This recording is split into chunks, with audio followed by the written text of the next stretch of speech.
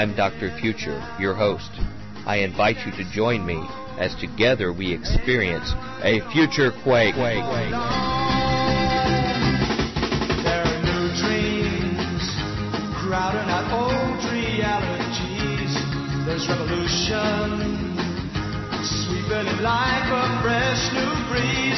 Let the old world make believe it's blind and deaf and dumb. But nothing can change the shape of things. Nothing can change the shape of things. Nothing can change the shape of things. Nothing can change the shape of things to come.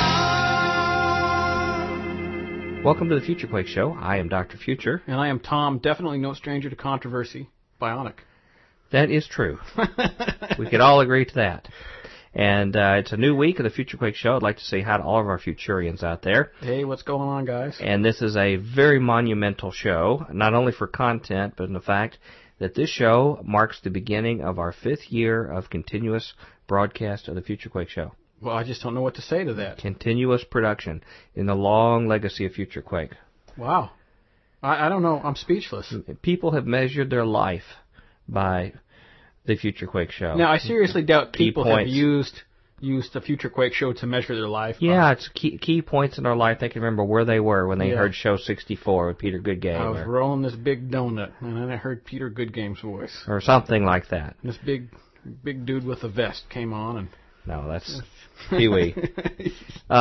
It's wonderful to have you all here. This is a very serious show we have, actually. It's a classic show for what we're dealing with. We're going to have on Dr. Chuck Baldwin, who is the Baptist pastor who actually was the presidential candidate of the Constitution Party, the third largest party in the United States, second only to the Republican Party in size. We went and covered the Constitution Party convention last April when he was nominated over Alan Keyes. And that is actually archived there at Future Quake, is it not? Yes, it is. Yes, it is. And Dr. Baldwin has been on our show before, a very popular guest. Has made a huge name for himself. He was actually endorsed for president by Ron Paul.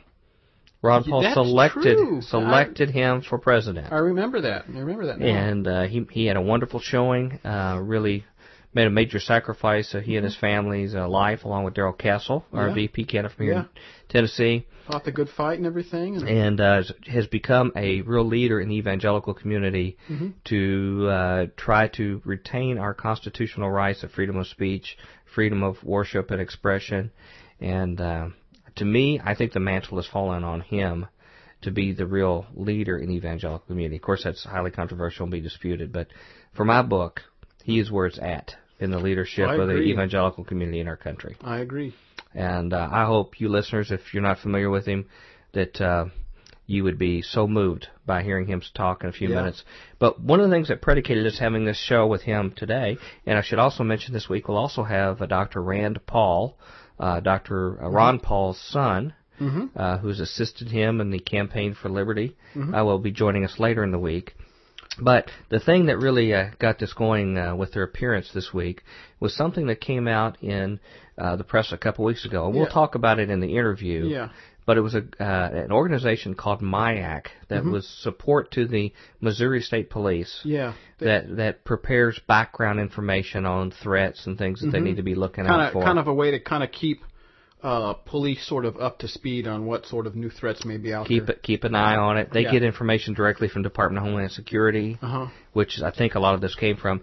But I have an article that Chuck Baldwin wrote for News with Hughes that sort of summarizes it. Can I share it with you a little bit with some of your commentary? Oh, so it summarizes the MIAC report. This is what happened, in the event. I think he says it very well. This is what Chuck Baldwin says. We'll hear it directly from him in a minute, but it says, thanks to a concerned Missouri State policeman, a nationally syndicated radio talk show host, who's Alex Jones, stated that he was alerted last week to a secret Missouri State Police report that categorized supporters of Congressman Ron Paul, Bob Barr, and myself as militia-influenced terrorists.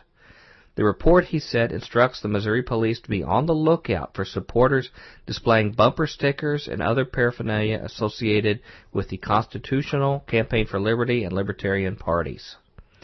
This is Chuck Baldwin saying, Ignoring the threat of Muslim terrorists, the Missouri Information Analysis Center, MIAC report, focuses on the so-called militia movement and conflates it with supporters of Ron Paul, Chuck Baldwin, Bob Barr, the so-called Patriot movement, and other political activist organizations opposed to the North American Union and the New World Order.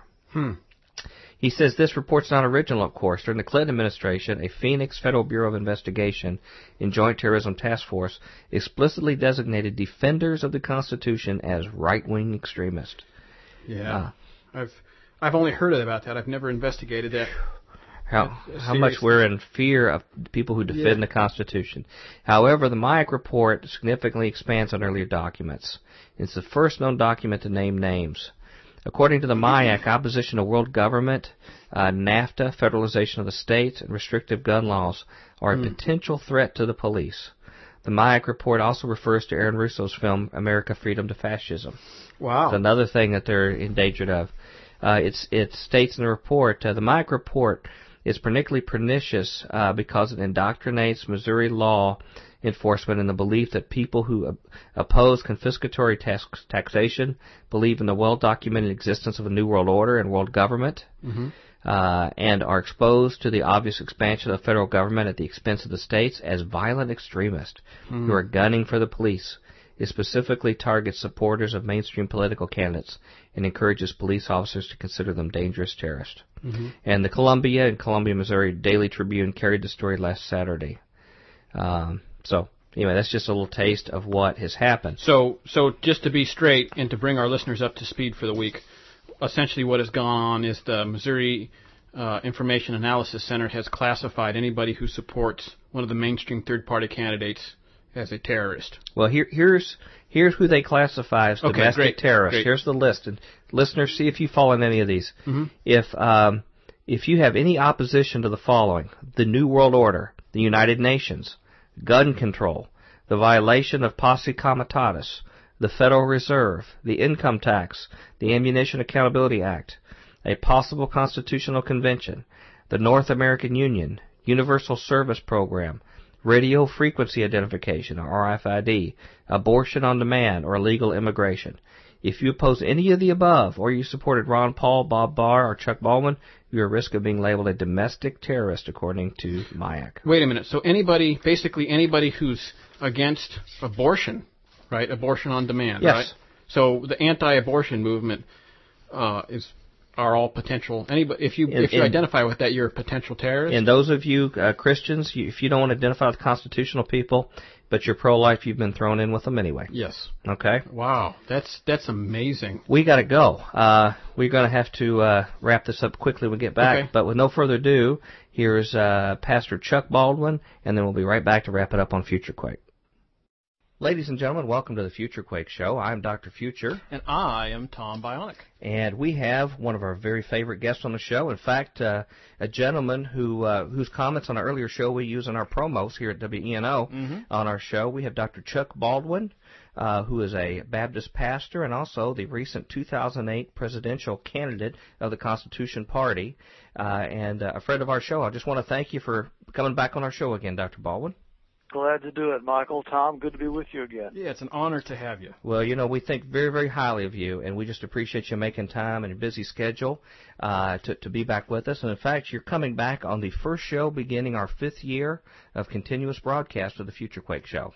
Well, congratulations, and thank you very much for letting me on your show. Well, things have changed quite a bit since you were here last time. We are now on a daily drive time slot on WENO, the top Christian talk station in the Mid-South, and with a much, much larger audience we have, and hopefully we're able to still get this message out to ever-growing audiences. We're tracking every month our audience is growing by about 20 or 30% a month. Well, that's wonderful, and it doesn't surprise me. You guys are putting out some great information, and so it doesn't surprise me a bit that the people in that area would appreciate the kind of information that you are providing for them. Well, they're going to have some really good information over the next half hour, and I know you had to make some significant provisions to your busy schedule to be on for our brief period, so we're going to cut right to our urgent discussion here.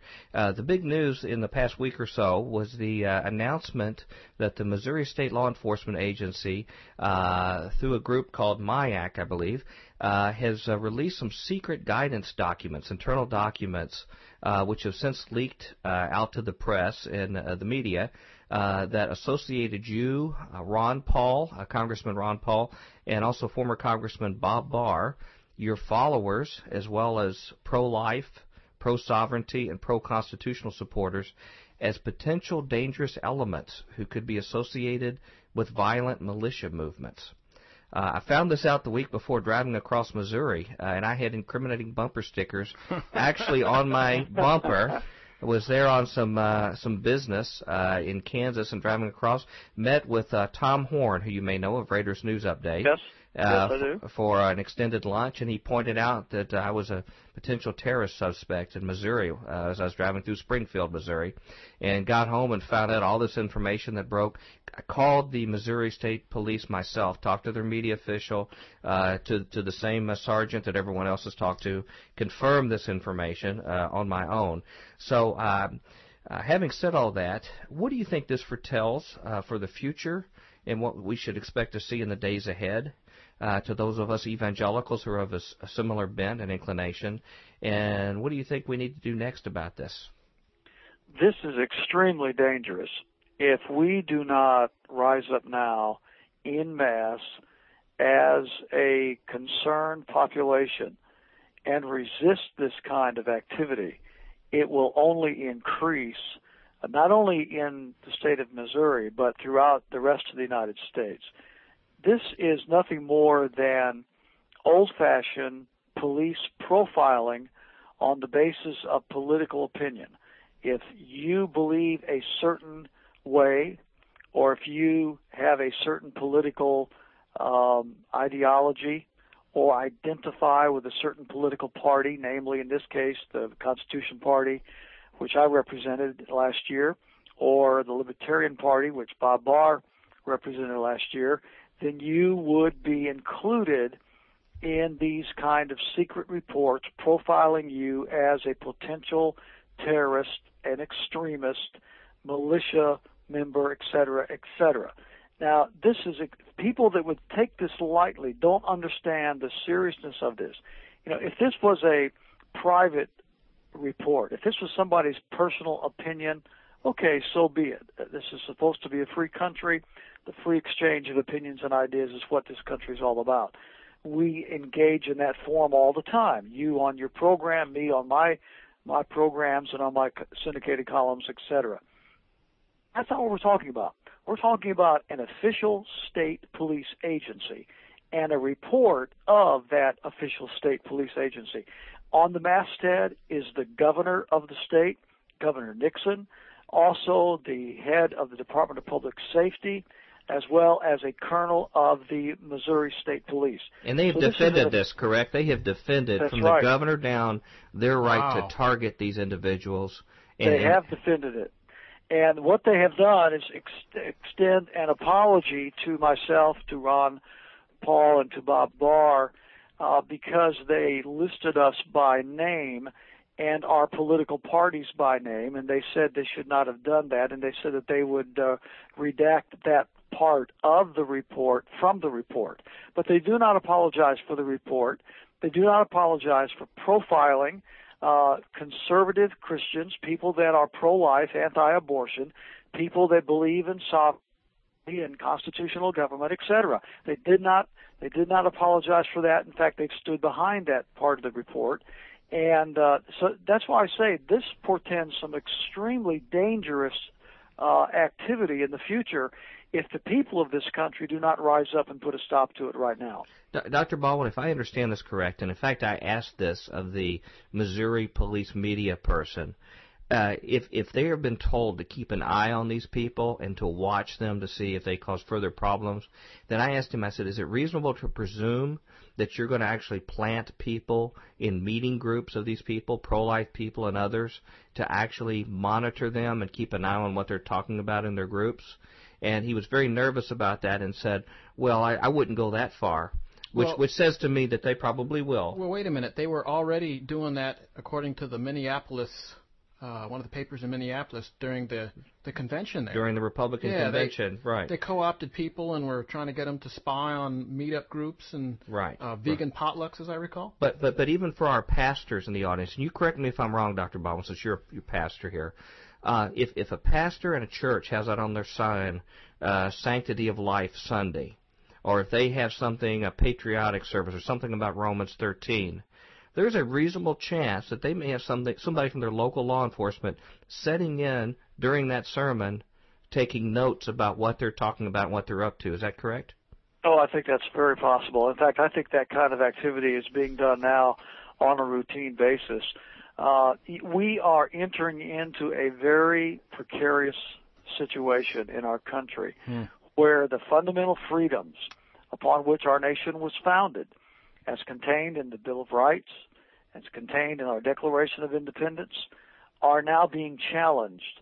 And again, I urge all of the pastors and Christians that are listening to your show right now not take this lightly. And for those who say, well, things are just going to get, worse and worse, and it's all predicted, and that's such a silly cop-out. When we in this country were given our freedoms because of the sacrifices and the hard work of so many people that have gone on before us. We honor their memory. We extol their virtue, their character, their courage, their commitment. And now it's our turn to step up to the plate. Are we going to just lie down and take things like this and allow our country to become a tyrannical, despotic regime in which our children are going to grow up in servitude? Or are we going to stand and defend the freedoms that were given to us by our forebears? Now, the people who are listening to our show right now, we're being broadcast right now during a drive time. A major portion of the leadership of Lifeway bookstores is listening to our show right now. The Southern Baptist Convention, a number of universities, Christian universities in Nashville, within the 100-mile radius we have from downtown Nashville, that are listening, and they're all fighting different battles of the Christian faith against immoral actions in society, like gay marriage, against all of these other issues that are very important, heresy even in our midst, in our churches, and things like this, all very important. But do we all need to stop and think that in the meantime we have something urgent that we all need to rally around to preserve our freedom to preach and speak freely on behalf of our citizens? Let me tell you, it's a great point, Michael and Tom. If we don't rally together now and fight this particular issue, all the other issues that you just named are moot and irrelevant. Mm-hmm. The only reason that we have the ability to fight the battles that you just described there is because we live in a free country. If we lose the fundamental freedoms, the freedom of speech, the freedom of dissent, the freedom to peaceably assemble, the freedom to redress our government, if we lose those fundamental freedoms, all of the issues that you just described that we're all engaged in are going to be absolutely meaningless. And this is one of the things that I believe that we as Christians have really been negligent about. We get in the abortion fight, we get in the gay rights fight and gay marriage, and we get in the prayer in school fight, and so many of the other fights that are very necessary. But when it comes to a burgeoning police state, when it comes to the loss of national sovereignty, when it comes to the fundamental principles of constitutional government, Christians seem to be absolutely AWOL. Mm-hmm. Mm-hmm. And if we don't get re-energized and re-involved in the fight to preserve constitutional government, basic fundamental freedoms and civil rights for every American, we are not going to be free to fight the other battles that we think are so important. Dr. Baldwin, have evangelicals in the last few years been more concerned with fighting for these freedoms in foreign countries than we have in preserving it on our own land? Well, I think that we have certainly abandoned that commitment to preserve fundamental freedom right here in America. That there's no question about it. And I think it's interesting analogy you make. We support, many of us, not all of us, but many of us support the efforts of our government to promote democracy around the world. And I don't like that word democracy because we're not a democracy. We are a republic, a constitutional republic here in this country. But for sake of verbiage, let's go ahead and stick with that. We promote democracy in the Middle East and other parts of the world, and most Christians and many pastors seem to be very supportive of those efforts, and that's okay. But what are we doing to preserve those fundamental freedoms right here at home? What difference does it make if we're sending troops halfway around the world to, quote, fight for democracy, unquote, when we turn right around and then allow ourselves to lose the freedoms and the fundamental liberty upon which democracy is founded? It makes no sense whatsoever. If we lose liberty here at home, there will be no purpose in fighting these battles overseas. So I think it's a very good analogy that you used there. And we need to stop and take note of what's happening right here in our country today. And by the way, this is not just a Democrat issue or a Republican issue. This is not a political issue. It doesn't matter whether it's George W. Bush or Barack Obama who's in the White House or which party controls Congress. This burgeoning police state mentality that we see developing right now, and it's evidenced by what's happened in Missouri, I think has been growing for many years, and unfortunately the Christian community, by and large, has been asleep at the switch. Mm-hmm. Yeah, we have a show that comes on before ours. It's a nationally syndicated show, very, very well financed, that spends most of the time promoting attacking foreign lands, people of different religious faith than ours, different culture, to try to promote our way of life and living, and sort of really promotes this type of animosity. And I'm just thinking if we could take that same energy and actually put it in trying to preserve freedom here in our own land and for each other, we might be able to muster enough support, the same kind of energy that we've put into those wars. If we could put in a preservation of freedom on our own land, we might have a chance here. And I would tend to think, and correct me if I'm wrong, that Christians may have to support the freedom of people who we would not agree with as Christians as far as their private decisions. Oh, yes. And stand together with them to preserve these freedoms. And one positive benefit is that if we can be known as people who assist in setting the captives free and stand for freedom, they may be more akin to listen to our message of freedom of the Spirit as well, that can be attained through Jesus Christ, if they can trust us with their temporal freedoms here in our own country. Oh, that's a good point, Michael. I'm reminded of, as you said that, of the famous German pastor Martin Niemöller. He was a decorated U-boat captain in World War I, and then he went into the ministry, became a very highly regarded pastor in Germany. He was a man that was an avid anti-communist, and Adolf Hitler first started rising to prominence. Niemöller and many of the other German pastors supported him because of his strong anti-communist rhetoric. And Niemöller wrote later in his personal writings about his own indifference to the abuses of civil rights that were soon enacted by Hitler once he became pretty much a dictator there in the early stage of his power. And he said, that he tolerated it because he did not personally, as you just said, appreciate the views and the opinions of those people. And so as the Third Reich began to rise up against them and persecute them, incarcerate their leaders, etc., he didn't find anything necessarily wrong with that because he didn't like the people that was the target. Mm-hmm. But then it didn't take him long to realize that once the fundamental civil liberties of some were violated, it would not take long before his liberties would be violated, and that's exactly what happened. They came for him. They eventually began to persecute him, and then they took him to prison, and he spent many, many years in a concentration camp in Germany. And he wrote what has now become a very famous piece of literature, and if I can just quote it, this is from Niemöller. He said, they came first for the communists, and I did not speak up because I was not a communist. And then they came for the trade unionists, and I did not speak up because I was not a trade unionist. And then they came for the Jews, and I did not speak up because I was not a Jew. And then they came for me, and there was no one left to speak up. And that's what's going to happen to these Christians here in our country. They look at some of the people that they view with suspicion or maybe even disgust. And they don't appreciate their views, they don't appreciate their lifestyle or whatever.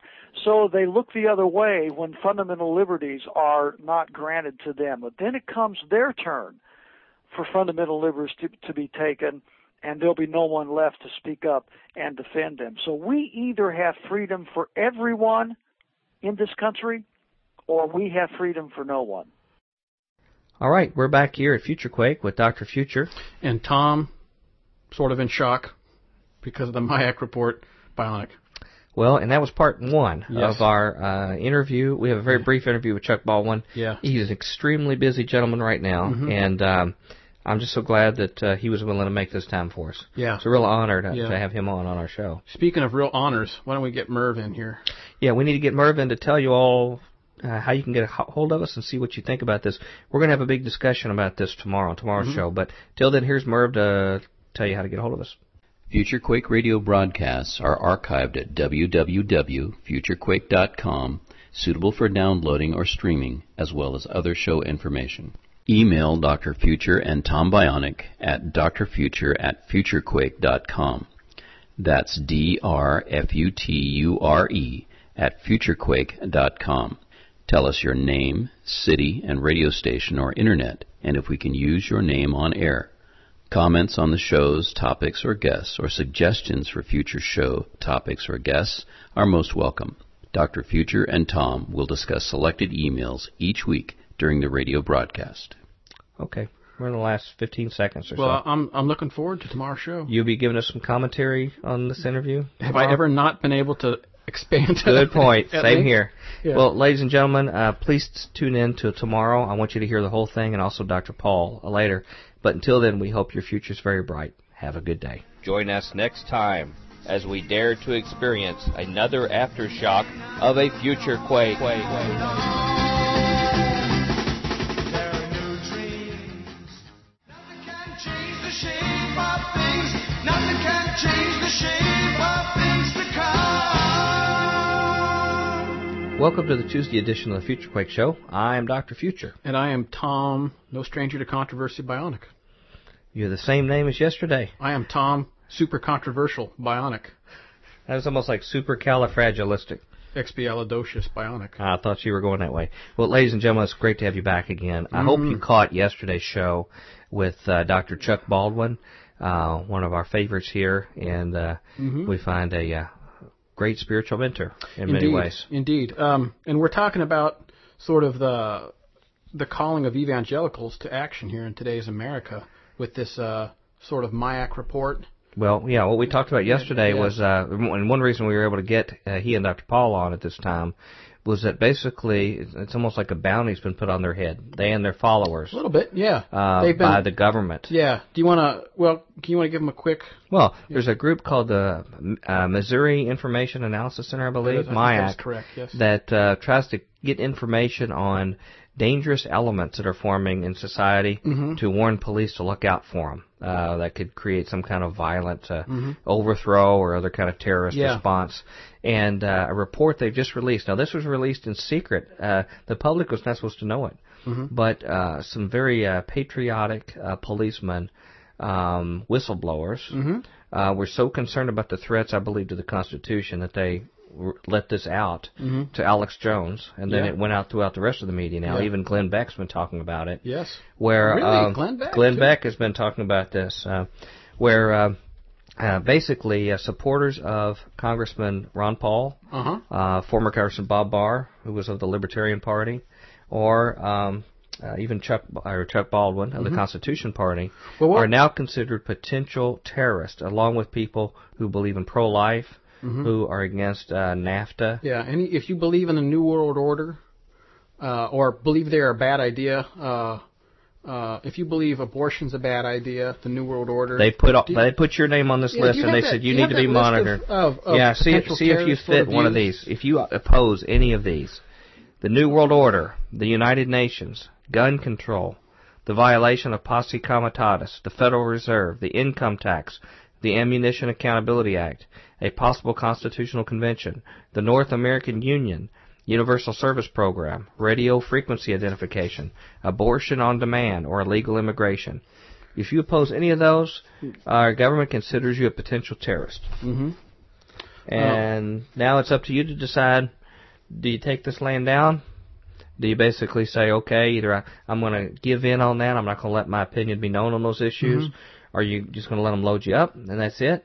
Mm-hmm. Or are we as citizens going to stop and say, wait, this is not constitutional? Well, I think it's very interesting that, once the flag had been sort of raised about this whole issue, the Missouri Governor Nixon has defended the MIAC report and said that his only caveat was he's sorry that they named names, and they were going to redact that portion of the... Or that they got caught. Yeah. That they got caught naming. We already know how they think. Mm-hmm. They didn't say that their thinking was wrong. No. They didn't say that their suspicions or their desire to follow these people was wrong. It's just sorry that names came out that caused this firestorm. Yeah. And I think that we all have to bear in mind, well, two things. One of which is that the only reason that, Future Quake can exist, that we have freedom to worship, that we have freedom to assemble, that we have freedom to believe, and worship God in whatever way we see fit. And that's not just Future Quake; it's everybody else who's on this radio station and others. Yeah, if you're proclaiming the gospel or openly call yourself a Christian, here in the United States, that is because you were protected under the Constitution. And right now, what's going on is the very philosophical foundations of that are being trampled. Mm-hmm. And there's been nary a word from the mainstream media on all of this. Well, Christians may say, look, I'm not going to get involved in that political mess. I don't want to impede the Lord's work being done. Yeah.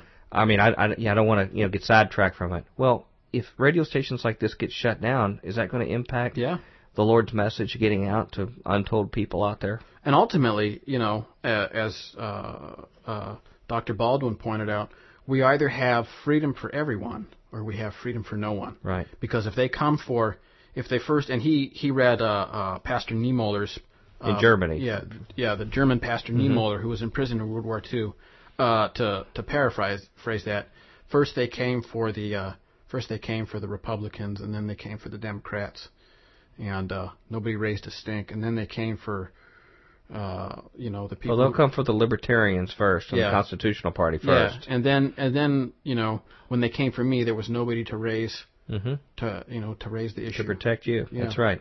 And why can't we learn from our brothers and sisters in the church in Germany through Nazi time, just like Erwin Lutzer wrote in Hitler's Cross, his recent book. And one person we had on there fairly recently, was Brother Wilmar von Kampe, who talked at length about all of that stuff and sort of the I don't know, I guess you could call it the redaction of truth within the German state there in the 30s. Well, as we talked in this interview, when I asked them if since they're monitoring these groups, if we should expect that there are law enforcement people disguised in our church meetings and our other groups talking about these issues, they were very, very non-committal. They said, well, I wouldn't go that far, or I wouldn't expect that. But that's the byproduct of this. If they've got to monitor these people, they're going to be infiltrating our churches and things, watching what's being said. Well, I think there are three things that bear mentioning, one of which is the clergy response teams, which have been sort of herded and talked about, and the federal government has been recruiting. They exist. Yeah, they've been recruiting. They exist in every county in America. Yeah. For our listeners maybe not aware of this, what the federal government has done is recruited influential pastors and given them certain rote sermons encouraging people to obey the government and give up their firearms, disregard their constitutional rights for the benefit of whatever the government sees fit in times of crisis. And they've even went so far as to give these people sermons, have conferences, tell them what they expect of them and stuff. And you saw that you can... Well, and what they did was the government document said that if pastors sign on to preach about Romans chapter 13, that they should obey earthly authorities, and they should be used as a coercive force on the public to be compliant.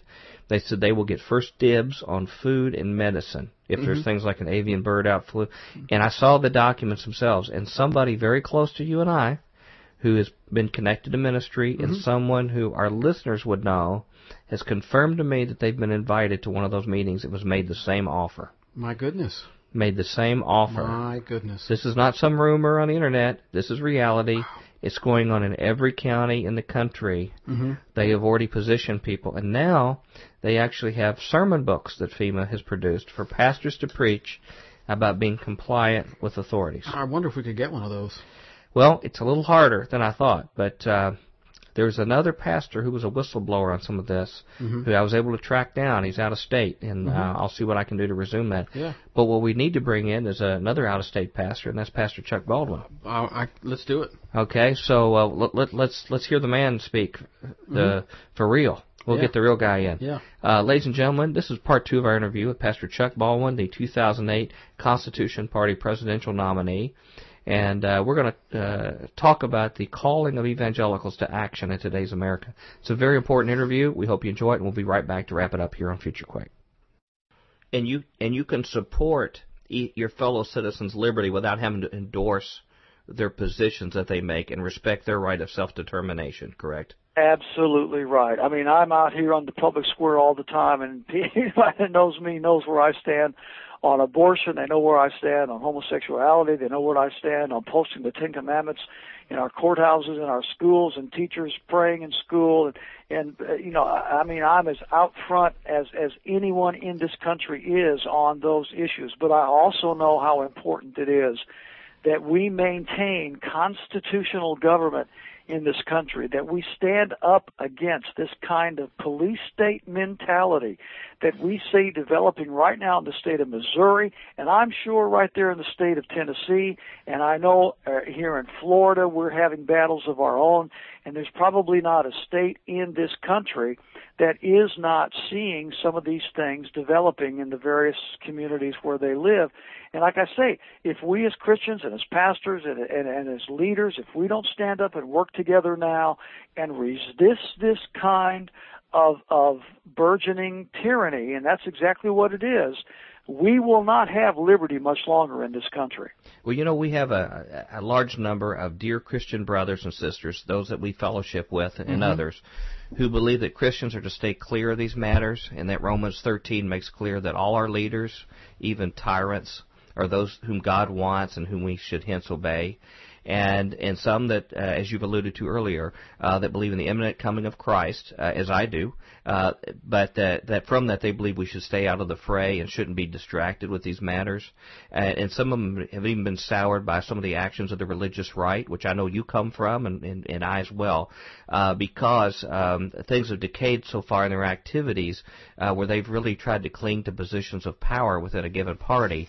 Right. Where it's almost like the end of Animal Farm, where the pigs start looking like the farmers, and it's had an effect on us, on our perception of how we're perceived, when we lose track of the sight of what principle is.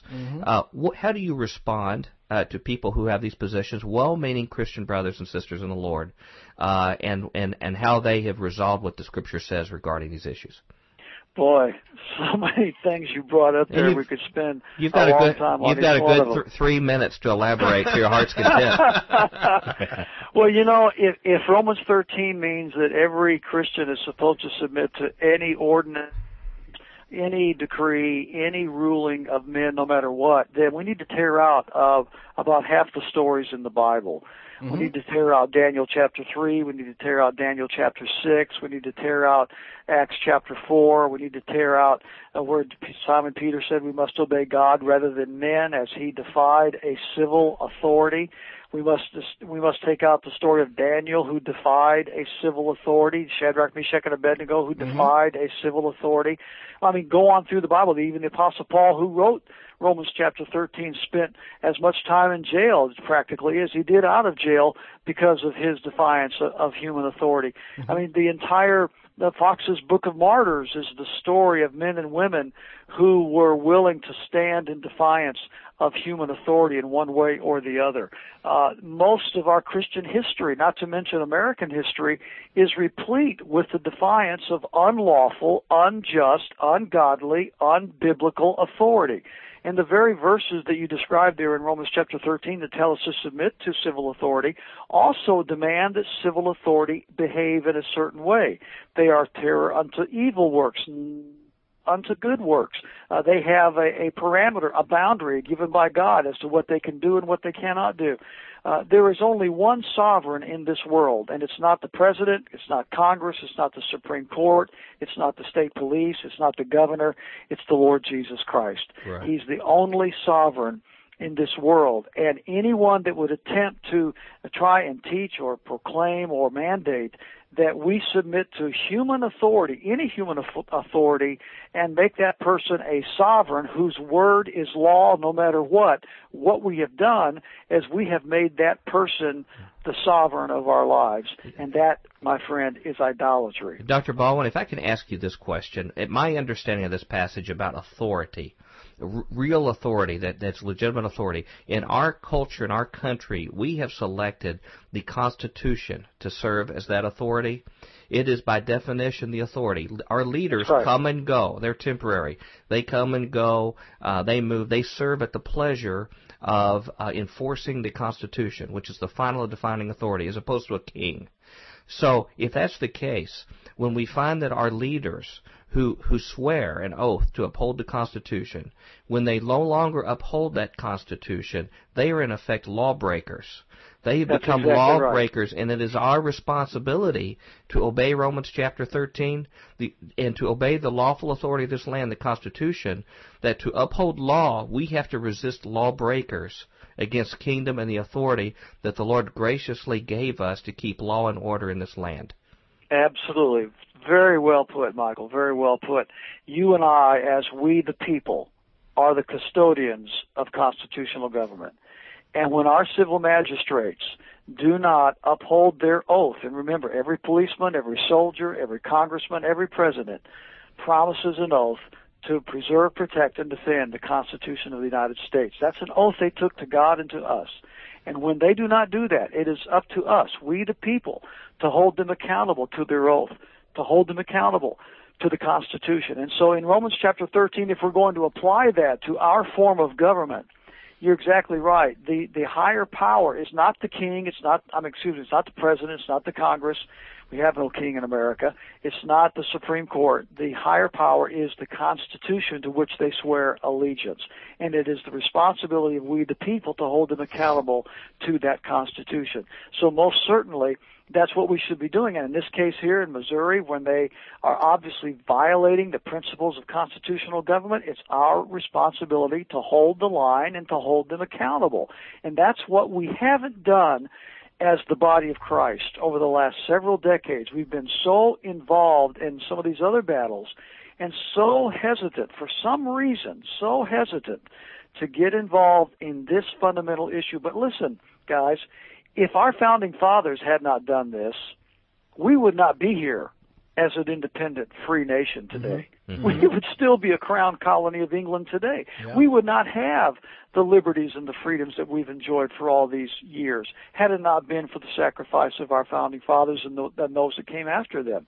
And so how can we say that we are patriotic Christian Americans and then turn around and deny the very essence and the very framework of what makes us a free people here in this country? And so if we can't have one without the other. We say we're patriotic and we say we love God and love country and all that kind of thing. Well, that means then that we are willing to stand for those principles that are both biblical and historic in our country. Dr. Baldwin, I know you're going to have to go in a few minutes, and we have so many things we want to talk to you that are foundational in nature that we like to record, put up on our website for people to go listen, the kind of information they need to go spread around, hand out to people. Do you think sometime in the future in your busy schedule you could come for a little bit longer stay with us sometime? Oh, I would love to do that. As you know, right now is a very busy time for us, right. And we're involved in so many things. But I appreciate you guys very, very much, and you got a tremendous show there, and your ministry there in the Nashville area is very, very needful, and I would love to help you any way I can. Well, I hope you enjoy your experience here, and I hope you feel appreciated with what you have to say, and that there's some people out here that get where you're coming from. Yeah, we deeply appreciate you coming on and spending time with us. It's always, just like the last one, it's really inspirational to hear somebody, from my perspective, really, I don't know, for lack of a better phrase, tell it like it is. Well, there's many people out here who agree with what you're saying. And in conclusion, I want to thank you so much for the sacrifices you and your family made when you were requested by the Constitution Party to set aside your duties. I know you asked your church, and your church decided it was of the Lord for you to take this role for that particular period of time. And it's a position that it's a very difficult one, and it's thankless. Long hours that you did, sacrificed, trying to convince even your fellow brothers and sisters about what's going on and sounding the alarm. And we personally thank you, and we just want to say we're here to help in the cause in any way we can. And in closing, can you give us any final words for us and our listeners who also get it, judging from all our emails that we get, the tens of thousands of people who we now have documented are regular listeners here that get what you're saying? What can we do next? What are you planning to do next, Dr. Baldwin, in conclusion, and what can we do to help you in it?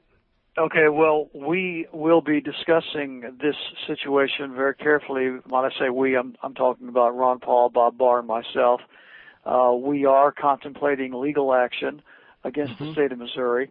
I do know that there are others in the state of Missouri that are also contemplating legal action. I really believe that we must not lie down and take this that if we don't stand up against it vociferously, it will only mushroom and to a point that it will become a juggernaut and we will not be able to resist it.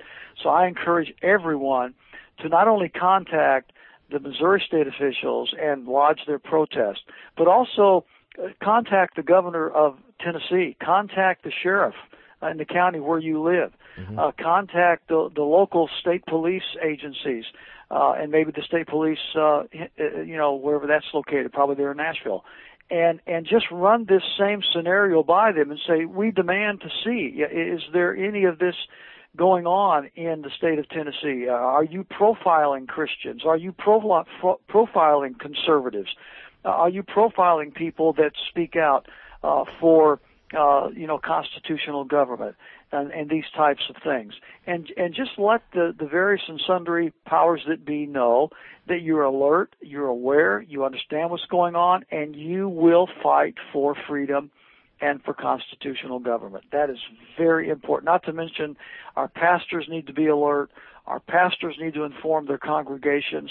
They need to have prayer meetings about this. They need to have leadership training meetings about this, training our men and women in the pews of our churches to be Christian champions, Christian leaders, standing firmly for God, for Christ, for our faith, and for the freedom to proclaim Christ in this country. Well, I know you do a regular article in News with Views, and I recommend everybody read that, or chuckbaldwinlive.com. Is there anything else we can do, any other additional plans beyond this thing that happened in Missouri that you've got planned on the horizon, anything that we can get engaged with you to support you additionally? Oh, well, thank you very much. Well, of course, I'm doing a lot of traveling right now, and I'm still speaking and writing my columns. And right now, this is as far as the issues of the day, this is the issue that I think is it's where the devil is attacking, to quote Martin Luther. Right. You remember he said, that's right. If we are faithful at all other fronts, but we are not faithful where the devil is currently attacking, then we have surrendered to the enemy. And I think this is where the devil is attacking right now. I think he's attacking our sovereignty, our constitutional form of government, our fundamental freedoms, and it's going to be up to God's people and the preachers to maintain freedom in this country. And like I said earlier in the broadcast, if we don't do that, guys, all these other bad we're facing, are going to just be moot, and they're going to be meaningless, because if we don't have the freedoms, the fundamental freedoms to speak and assemble and redress, etc., then it all comes crashing down. Well, when you continue to hold back the gates of hell, look, and you'll see the two of us there right next to you and our listeners as well. You guys are terrific. We'll be there. Thank you very much. God bless you. Thank you so much. Please come back soon when you get a chance. Keep us updated. We're going to call our authorities and get them on to ask them those very same questions. But in the meantime, please keep us posted and let us know what we can do to help in the fight. Thanks, guys. We'll do, and thank you very much. God bless you. Have a great day. Bye-bye.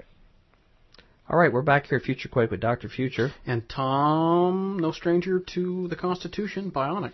I'm glad you are no stranger to it, although that probably makes you a danger to the public, that you are familiar with it. That's an interesting segue into what we've just been talking about. Yes, it reminds me of a judge one time that told a juror about the income tax, when the juror asked for the law that said you had to pay income tax, and the judge said something to the effect that the law has no jurisdiction in this court. Which is pretty deep when you think about it. The law has no jurisdiction in this court. It's like a friend of mine who said that he really liked music, he just didn't like listening to it. Yeah, you have to think about that one. Yeah. So what are your final closing thoughts here on what Pastor Chuck has had to share with us? Well, first of all, he's an eloquent speaker. I love hearing him talk. His views and my views tend to really coincide well with one another, and I think he's exactly right when he says, we've sort of been asleep at the switch, and we need to stand up here. Otherwise, bad things are going to happen sooner than we know. And there's not going to be enough that we can do about it. Soon we're going to find out that all these things that, sound like rumor and innuendo and nuttiness, they aren't going to be so rumor and nutty and innuendo when there's troops at your front door. Well, you know what breaks my heart is that a good portion of the evangelical community finds him controversial. Yeah, I know. And I just don't get it. Yeah. Here's a man who's been a faithful minister of the gospel. He's faithfully fought for moral issues, at the very beginnings of the moral majority, all these other kind of things. The fact that maybe he was hesitant about our war overseas puts him in immediate suspicion, not with people on the outside, but within the church. I know. He's not, that supportive of war. Or he's suspicious of the fact that he is concerned about excesses of our own government. Well, I think he raises an excellent point by saying that if you raise the leader that runs the country to the point where you blindly obey whatever he has to say and don't question it, essentially you've made him into an idol. Well, that's certainly true. Yeah. That's certainly true. Ladies and gentlemen, we're coming up to the day where we're going to have to make hard decisions. You need to search your own soul. You need to study your Bible. You need to find some other fellow Christians that are enlightened, wise Christians, believers. Work this out in your own mind, because the time's going to come where you're going to have to decide. I'm going to try to take action on behalf of my fellow citizens as well as my family. Legal action, nonviolent legal action. What we have recourse in the Constitution to do to address these abuses. Either you're just going to go step in the truck, would not say a word, or you're going to try to defend your neighbors and yourself lawfully and legally. A stitch in time saves 9. If you take the effort to do it now, you can make a big change, but you got to decide now. I'm not into knitting. One thing we do need to decide now is to bring Merv in. Merv, would you come tell our listeners how to contact us at Future Quake? Future Quake radio broadcasts are archived at www.futurequake.com, suitable for downloading or streaming, as well as other show information. Email Dr. Future and Tom Bionic at drfuture@futurequake.com. That's DRFUTURE at futurequake.com. Tell us your name, city, and radio station or internet, and if we can use your name on air. Comments on the show's topics or guests, or suggestions for future show topics or guests are most welcome. Dr. Future and Tom will discuss selected emails each week during the radio broadcast. Okay, we're in the last 10 seconds. I tell you, there's a lot of changes. A lot of changes going on in FutureQuake, too. Maybe we should talk about that. Well, we'll talk about that Friday. Yeah. But until then, we got Rand Paul in tomorrow. Until then, we hope your future is very bright. Have a great day. Bye-bye. Join us next time as we dare to experience another aftershock of a future quake.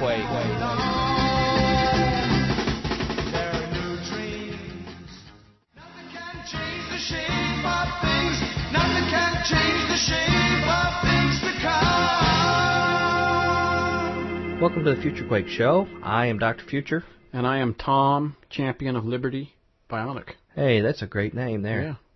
Your mom and dad should be congratulated for giving you that name. Yeah, well, let's not... that's self-imposed. Okay, definitely. Self-imposed. Yeah. It's the Wednesday edition of Future Quake, and it's great to be with all you Futurians here. Yes, indeed. We've had a very special week this week. Again, it's the week that kicks off our 5th year of nonstop production and broadcasting of the Future Quake Show. Indeed. And we got some fantastic guests this week to be with us. First 2 days of the week, we had Dr. Chuck Baldwin. Yes. Who's a Baptist pastor in Pensacola, and He's was great. also the presidential nominee of the Constitution Party in 2008. Wait, Pensacola, Florida?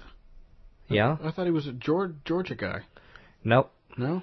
Okay. I'm glad you cleared that up. They have brainwashed you. They got you and brainwashed you. Yeah, me and a whole bunch of other people. No wonder they're watching you at MIAC. Yep. Well, we went down that kettle of fish. Be sure to go to futurequake.com if you missed the last 2 days. If you don't know what MIAC is, listen to those shows. Yeah, if you don't know what MIAC is, just take a look at both Tomorrow's Tremors last Friday and the last couple of shows this week.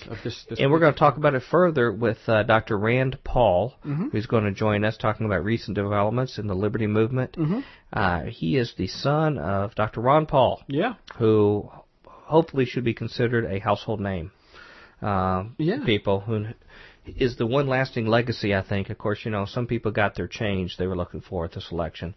But the other big development was the movement of development of the Campaign for Liberty that came out of the Ron Paul movement.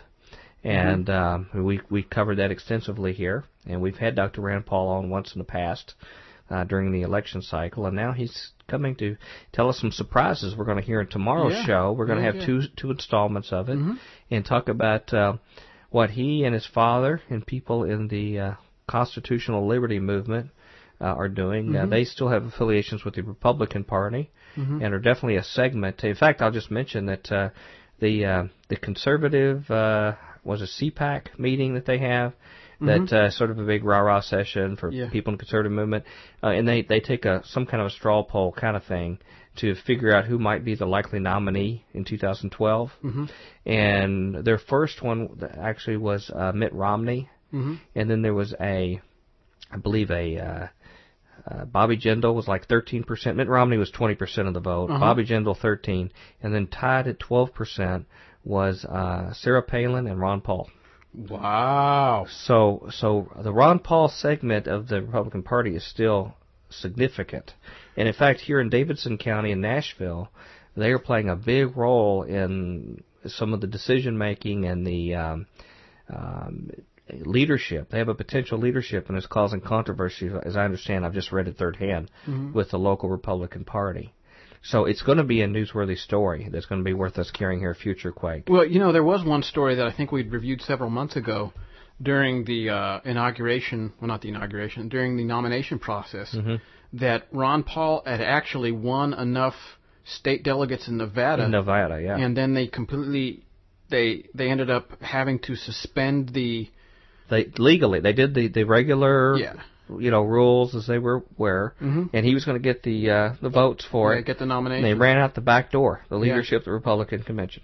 Of course, now they have a gentleman running the Republican Party by the name of Michael Steele, who is clearly against pro-life, pro-gay agenda. That he's, and so like big government too, or he said this in GQ magazine recently. Wow. So. It's not the Republican Party I remember growing up. Yeah, what's going on here? Sometimes I feel like I woke up, I get out of bed and, you've seen those movies like a guy gets out of bed or gets up and looks around and the world's the same, and then all these people don't remember who he is and all this stuff. Yeah. And nothing is the same. Sometimes I think that's like what happens to me. Is that right? I wake up and the Republican Party is not the same. These people are, who are supposed to be wrap themselves in a very thin patina of, the Constitution and the constitutional principles. I'm gonna call you William Grigg for using patina. Patina? Yeah. He's a guy who lives down the street from me. Is that right? Yeah. But they wrap themselves in this very thin veneer of constitutional, ideology, limited government. Yeah. Used to. And until you start asking them, direct questions, and then it's not. And now, even lately, they're not even bothering with the patina. No. The facade is falling away. They and the Democrats have worked together, the leadership, not for a handful of outsiders, but the leadership have worked together, starting with the banker bailouts. Both Democrat and Republicans worked hand in hand on that.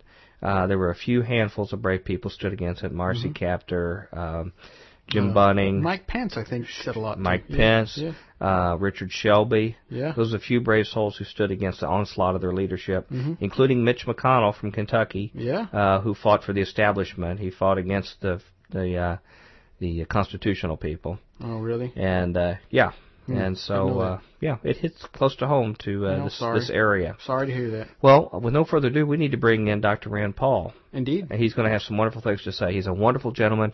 He's an eye doctor, medical physician up in Bowling Green, Kentucky, not too far from here, less than an hour away. We have a lot of listeners out there. Give a call to all y'all out there in Future Quake Land. And he's going to be talking to us about some very interesting things, including the Mayak report and their view. One thing I don't think came through in our interviews is that today, the day we're airing this, was the deadline for the Missouri governor on down to decide whether they were going to apologize for doing this or not. Interesting. And it sounded like Pastor Chuck, I believe, said that they were going to do an apology on this, but their who knows? Their plans to still monitor all of us are still in force.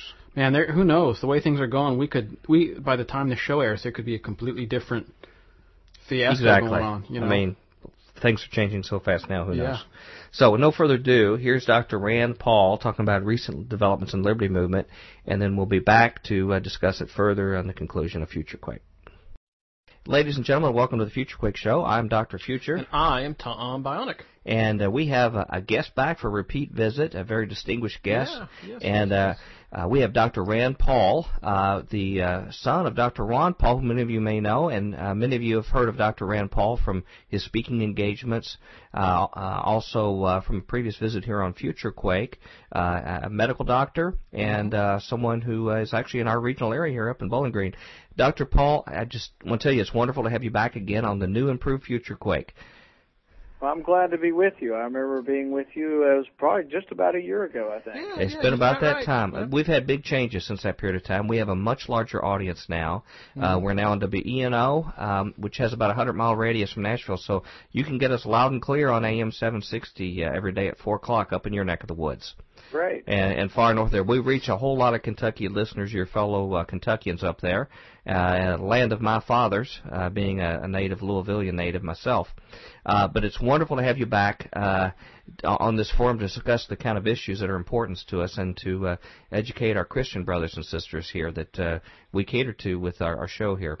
And it's an interesting time to have you back on our show, since your father, Dr. Ron Paul, who's a current congressman in Texas, both he, former Congressman Bob Barr, and Dr. Chuck Baldwin, the Baptist pastor, have recently been identified in print, as well as all of their followers, groups like the Constitution and Libertarian parties, and other pro-life, pro-Constitution, and other pro-sovereignty supporters, as being dangerous elements, possibly associated with violent militia groups by the Missouri law enforcement community.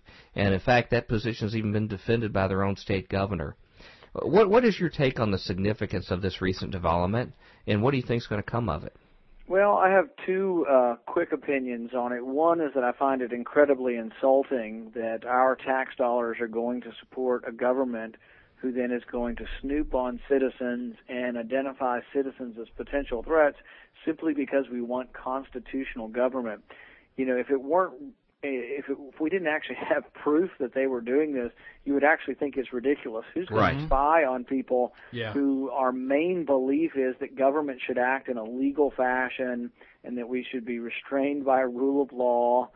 And from a congressman who's been in office, 20 years, who has never practiced or preached anything but, peaceful and lawful protest against government, I think that I find it incredibly insulting. I guess my second thought would be that I'm kind of frightened by it also, because I think when you have economic crisis, when you have political crisis, things tend to go overboard, and you tend to, out of the 1920s in Germany, when they destroyed the currency and you had the Weimar Republic, you got Hitler. And Hitler actually won some democratic elections. So I think just having a democracy or a constitutional republic like we're supposed to have is not a guarantee that we can't have some pretty draconian things come from government. Mm-hmm. And so I am somewhat fearful that, you're putting large swaths of peace-abiding citizens under the surveillance of the state, and I think that is a little bit scary. It's interesting. We have federal holidays for people who helped draft the Constitution, and now we're suspicious of people who actually celebrate the work that they did. Great point. That's a great. It's sort of a topsy-turvy world, isn't it? When those who support the Constitution are seen as terrorists. Now, our regular listeners have heard about this. We broke the story as soon as it came out. I found out when I was driving across the state of Missouri 2 weeks ago with my Ron Paul sticker prominently displayed, and I met with Brother Tom Horn of Raiders News Update, and he told me my potential state as a terrorist as I was driving across Missouri there in Springfield, Missouri, on the way back to Tennessee, and then came back, read it all, found it incredibly hard to believe until I saw the document with my own eyes. When I talked to the sergeant, who's the media specialist that everyone else is talking to at this Missouri group, MIAC, that's behind this in the state, I asked him, I said, if you all are tracking these people as being a danger, now, again, this includes people who are pro-life, into the pro-life movement, people into pro-sovereignty, people against the North American Union, people who even claim there's a NAFTA superhighway, much like the one that runs probably near your father's district. Anybody who claims this is now somebody under suspicion that they're keeping an eye on. And I asked him, is this these kind of groups, are y'all going to have police force and other agents sort of setting in on these groups to monitor what they're doing, which would be completely logical if they're perceived this way? And he was very noncommittal. He says, well, I wouldn't go quite that far. Which leads me to believe that it's likely to happen. Mm-hmm. Are we likely in a scenario where we have law enforcement people setting in these groups, whether, for example, we have a story today we're reviewing about In the Fed, where the actual Army was very concerned and thinking they were going to engage people that went to the In the Fed rallies around the country recently, which I attended as well. Well, the interesting thing also is where all this came out of. I think this is a division of Homeland Security. Correct. For Missouri. And my father pointed out when the Homeland Security bill came up initially that, number one, it was combining huge amounts of bureaucracy into the largest bureaucracy we had ever created, which almost always means that it works less efficiently because it gets too big. Yeah. But the other scary thing about Homeland Security, they're acting on orders that they got from the Patriot Act, which says that they no longer need warrants. So now not only can you be profiled as a Ron Paul supporter, they don't need a warrant to search your house. They just write their own letter. They call it a national security letter, and they can be in your house. In the old days, it was amazing. The old days were before the Patriot Act. Even if you were accused of murder, the heinous crime of murder, they knocked on your door and presented you with a valid warrant from a judge and searched your premises, and also while you were there typically. Now with the Patriot Act, they can search your house when you're not home. They can plant listening devices in your house when you're not home, all without a warrant and with no time limit. You could have listening devices in your house for a year and never know they're even in your house. The other thing that they finally did, and Judge Napolitano is good at pointing this out, for many years when they had this FISA court, which was this security court, when they investigated people, let's say they investigated you because they thought you were related to the Iranian government, they found out you weren't, but they found out that you brought some paint home from your office, that you were painting your office and you committed an IRS violation. They weren't allowed to use that against you because that didn't have anything to do with the FISA warrant, the security warrant. Now they've changed that law. If they find any incidental little thing in your house, let's say they find that you have a shotgun that they say doesn't meet the legal limits of what a shotgun should find, and it had nothing to do with the search warrant or the so-called national security letter, now they put you in jail for that. So it opens up Pandora's box. It also opens up Pandora's box for people who might bring things into your house, such as drugs or whatever, and then all of a sudden you're up on drug charges that were brought in at the same time. It's just a huge, problem that we've opened ourselves up to, but it's all through Homeland Security, and realize that this agency in Missouri is just another branch of Homeland Security. Yeah, I presume that they inherited that information from Homeland Security that they published, probably were completely unaware of what was going to happen of all this. Mm-hmm. But this provides good data for Homeland Security to see how the public responds. If the public is vehement and outraged, maybe they might slow down a little bit in pushing this around the country. If not, they use this as a test to see where else, maybe Tennessee or Kentucky, where they can push it in the next go-around.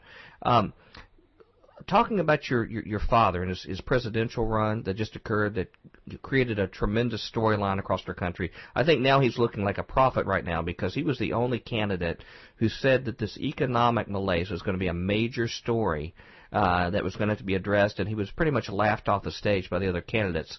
And he's shown to be truly prophetic in what he had to say, as well as many other things. What do you think is the legacy, and what has been accomplished by your father's presidential run, and how do you think it's going to influence the political and cultural landscape in the future? Well, I think one thing that was interesting is that a lot of us who worked very hard, and I was part of the grassroots that worked across the country for my dad, is that some were very disappointed and they were despondent. We didn't win.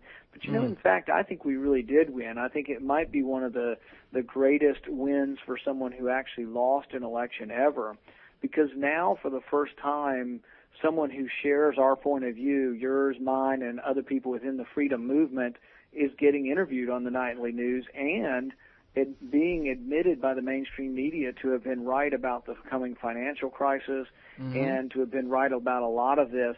So I think it's given a lot of credence to our movement, and I think it's going to give us the chance, hopefully, to maybe elect some new people from our movement in the future. Our station now that we're at primarily courts the evangelical community. We're down here, the headquarters in downtown Nashville. They're very dispirited because their leadership has espoused within the Republican Party, with the zeal to try to maintain some influence and power, were moved over to support candidates that were completely counter to what Evangelicals says they believe, in this attempt to retain power, and were really thoroughly discredited, I think, to a large extent, by selling out to people that really weren't consistent with the convictions they say they commit to. For our evangelical listeners, how do you think they could be energized by the Campaign for Liberty movement that has grown out for this? And how would you summarize your positions, and why should it appeal to them versus the direction the rest of the Republican Party is going? Well, one of the things I think happened is that, and this was, you could say it was a good thing, but it turned out to be a bad thing. At some point in time, most of the candidates in the Republican Party and most of the officials all of a sudden said they were right to life. Now, that should be a good thing, but in the end, it turns out that it means they can now say that and do nothing about it. And so for many years, a lot of us just said, we have to wait for a Supreme Court majority. But, there is another way around it, and this is something that people can get involved with if they're interested. My father has introduced legislation that simply says the federal courts shall not have jurisdiction over Roe v. Wade. He thinks it was wrong that they ever took jurisdiction over it anyway. And there is a constitutional provision that says the legislature can define and can regulate the federal courts. Now, it might turn into a big constitutional question because this hasn't been done in a long time, but Congress could actually pass a law. You don't need 3/4 vote or anything. You need 50%, 50 plus 1 to pass this, and it just simply says we restrict the issue to states and send it back to the states. Then you don't wait for a majority on the Supreme Court. You don't wait for all the people who say the right to life to do something. You immediately turn it back to the states. You probably have 25 states immediately become pro-life states. And that's an effective strategy that could actually win.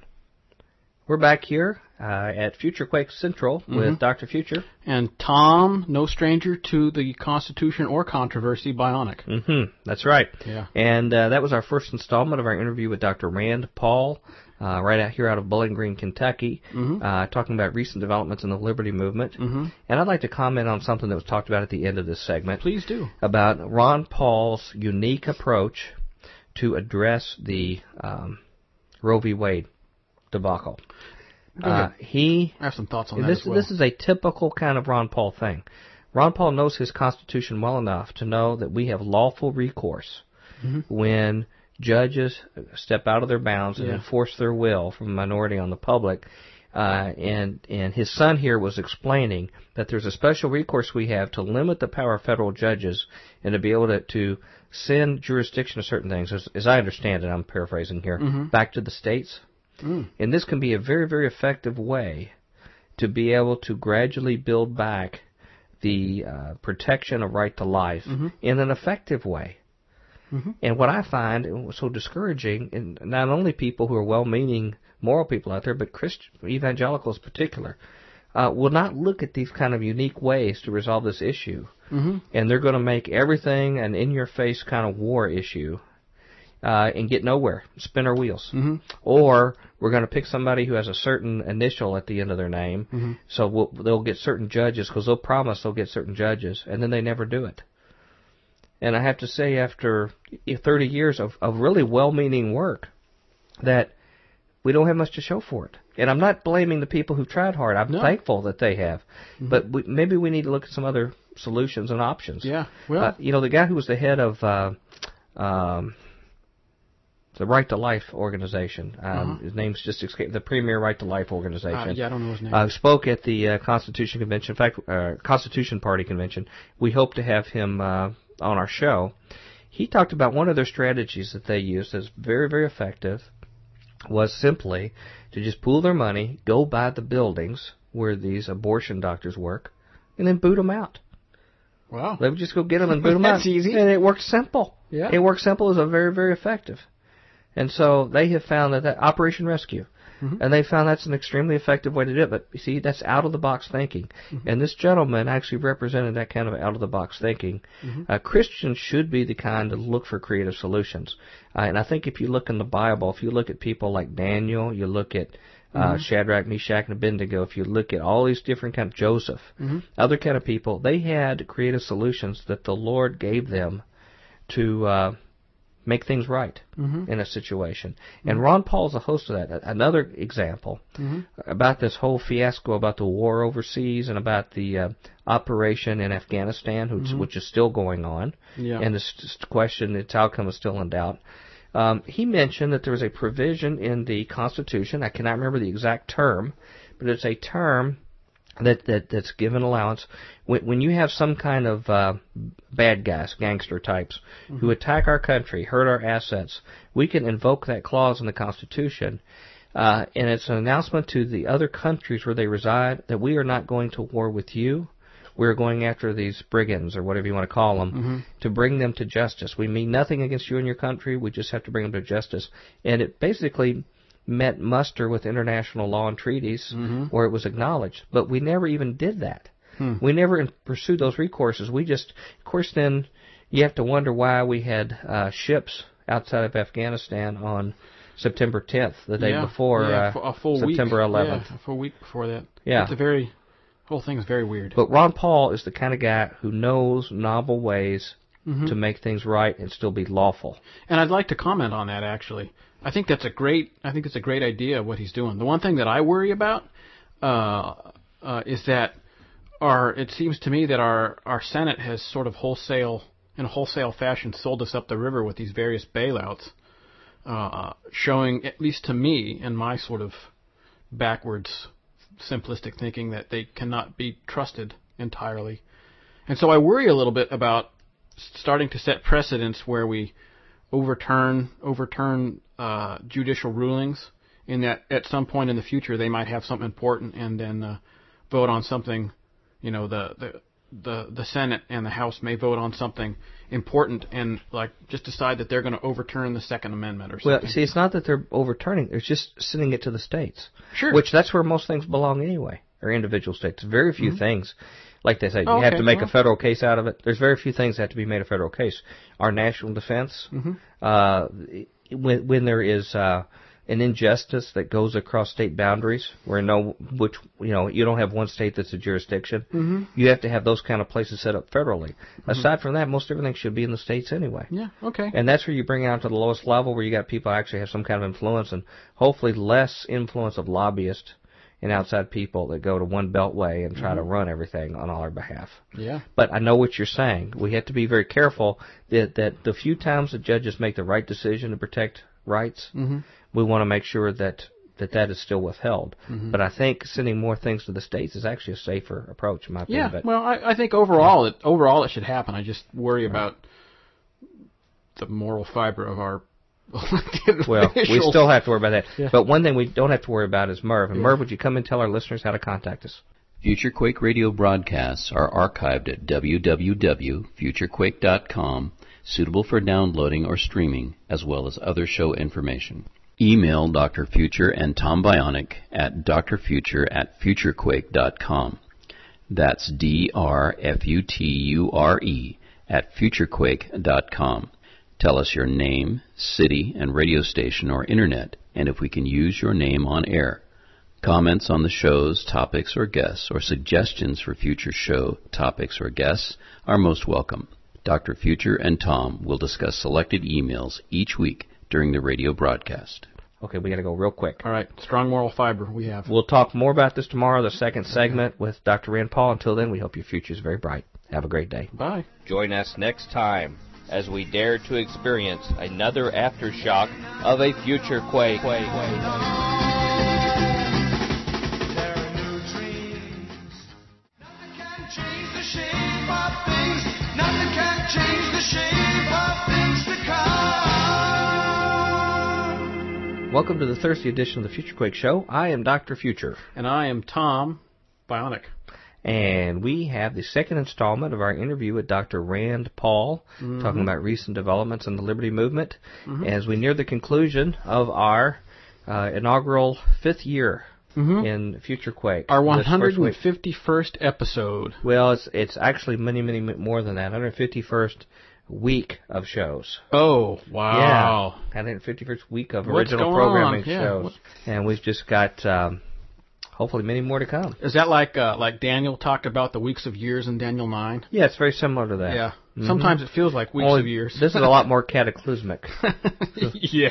In fact, Gabriel shows up occasionally and talks about Future Quake. Oh, really? And it's amazing.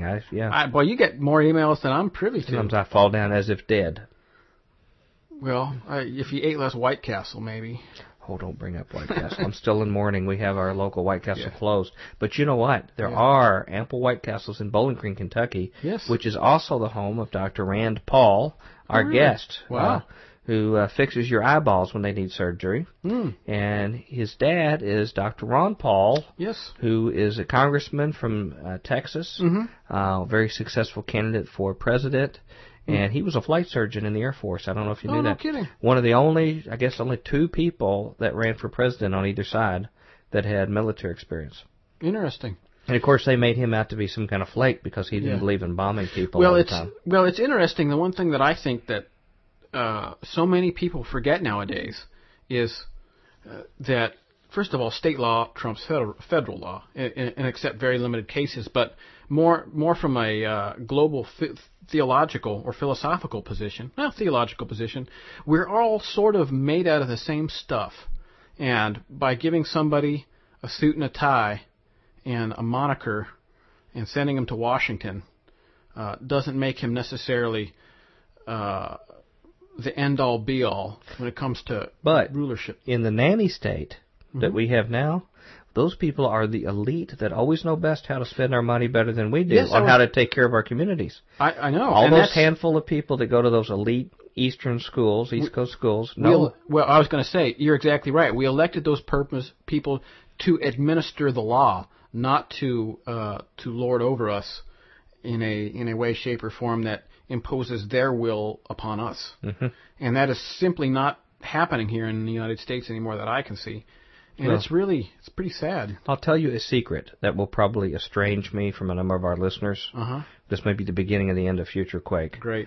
And I don't know what I'll think about this in the future, but my inclination is I feel much more comfortable now electing or voting for a real dark horse in any of these major offices. Even if sometimes I may have a few differences with them. But if I have good assurances that they have no connections with the wealthy or powerful or insiders in Washington, even if I have disagreements with them, I feel like the odds are higher that they may make at least some common sense decisions, even though I occasionally disagree with them. I am mostly concerned now about these people's connections and being used by the wealthy and powerful. Well, that's my bigger concern right now than individual issues. Yeah, well, you're never going to find... For me, I'm never going to find somebody I agree with 100% unless I run. Except me. You agree with me 100%, I'm never going to find somebody I agree with 100%. Maybe Pyro. But unless I run. But having said that, you can't, I can't vote myself into every office. It'd be too busy. But there is some sort of a line, I think, that can be drawn where you say, beyond this line, you've crossed over into unelectable territory. This line you can't cross. And I think one of those things would be somebody's connection to both to their political connections if they're career politicians, and the other one, more importantly, is do they seem to want to create laws that rob me of my freedoms, such as freedoms of worship. Giving you the right to do what you should do in your life. Yeah. If they want to get rid of those laws, then I don't want to vote for them. And I think that once people begin to grasp the mindset that we're all sort of made of the same stuff, then I think it's much easier to sort of grasp that idea of, that person there doesn't know better than I do. Right. Right. Well, believe me, from having talked to some of the staff people when this whole original bailout thing got started, talking on some of these local officials, in Congress, I found out that they definitely seem like they know less and are far less informed than we are. Yeah, well, and that's scary. It's funny you mention that. Of course, they don't get to listen to Future Quake all the time, so they're sort of handicapped in that respect. I mean, yeah. I found the exact same thing, actually. I made a couple phone calls to my representative, and I found his staff to be, maybe I just caught him on an off day or something, but I found him to be lacking in key pieces of information over what amounted to be the largest bailout and what I would regard as the largest sort of theft in history. Well, it was a generation-defining decision. Yeah. If not longer, and we're just totally flippant. Almost everyone never even reads the legislation. To me, you ought to automatically, if there is not an opportunity given to read the legislation before you vote, you have to vote no. Yeah. Well, I remember talking to a person about that on Capitol Hill, and I mentioned that Section 8 of the original bailout proposal basically gives the Secretary of the Treasury, almost unlimited power. Whatever he says goes, and once it happens, it can't be reviewed in a court. And I raised that question to a person there on Capitol Hill, and he said it doesn't exist. And I said, I'm looking at a draft copy of it. It's Section 8, page 625 of the third draft, or whatever it was. Right.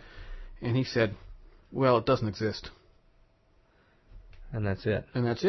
Huh. And I said, what do you mean? Like in the later things? He said, yeah, in the later ones it doesn't exist. I said, well, can I see it? He said, well, we don't have time to send it to you. Yeah.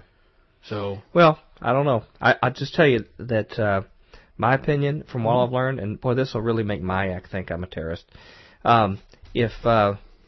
If someone who I'm considering to vote for, I found out is a member of any of these globalist groups like the Council on Foreign Relations, Club of Rome, Trilateral Commission, or whatever, I don't care. You can call me conspiracy theorist, whatever. I am not going to vote for them. They may say a lot of things that I agree with, but I can't risk other people pulling their strings. Sure.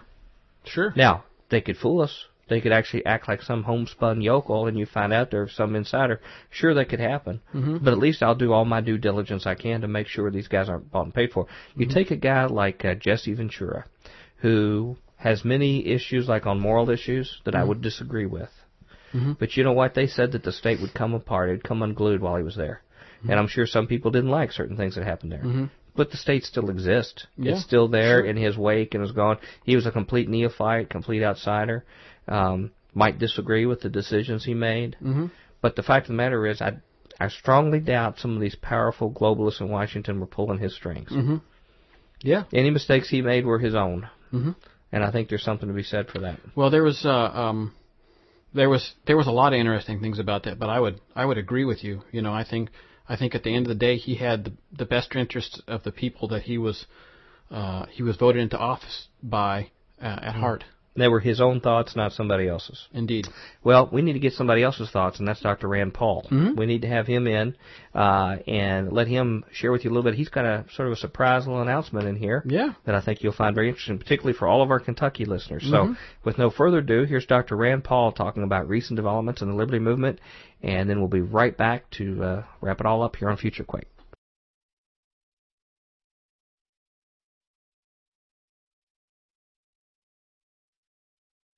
You know, I think it's the same thing. While everybody's right to life, everybody in the Republican Party is also conservative.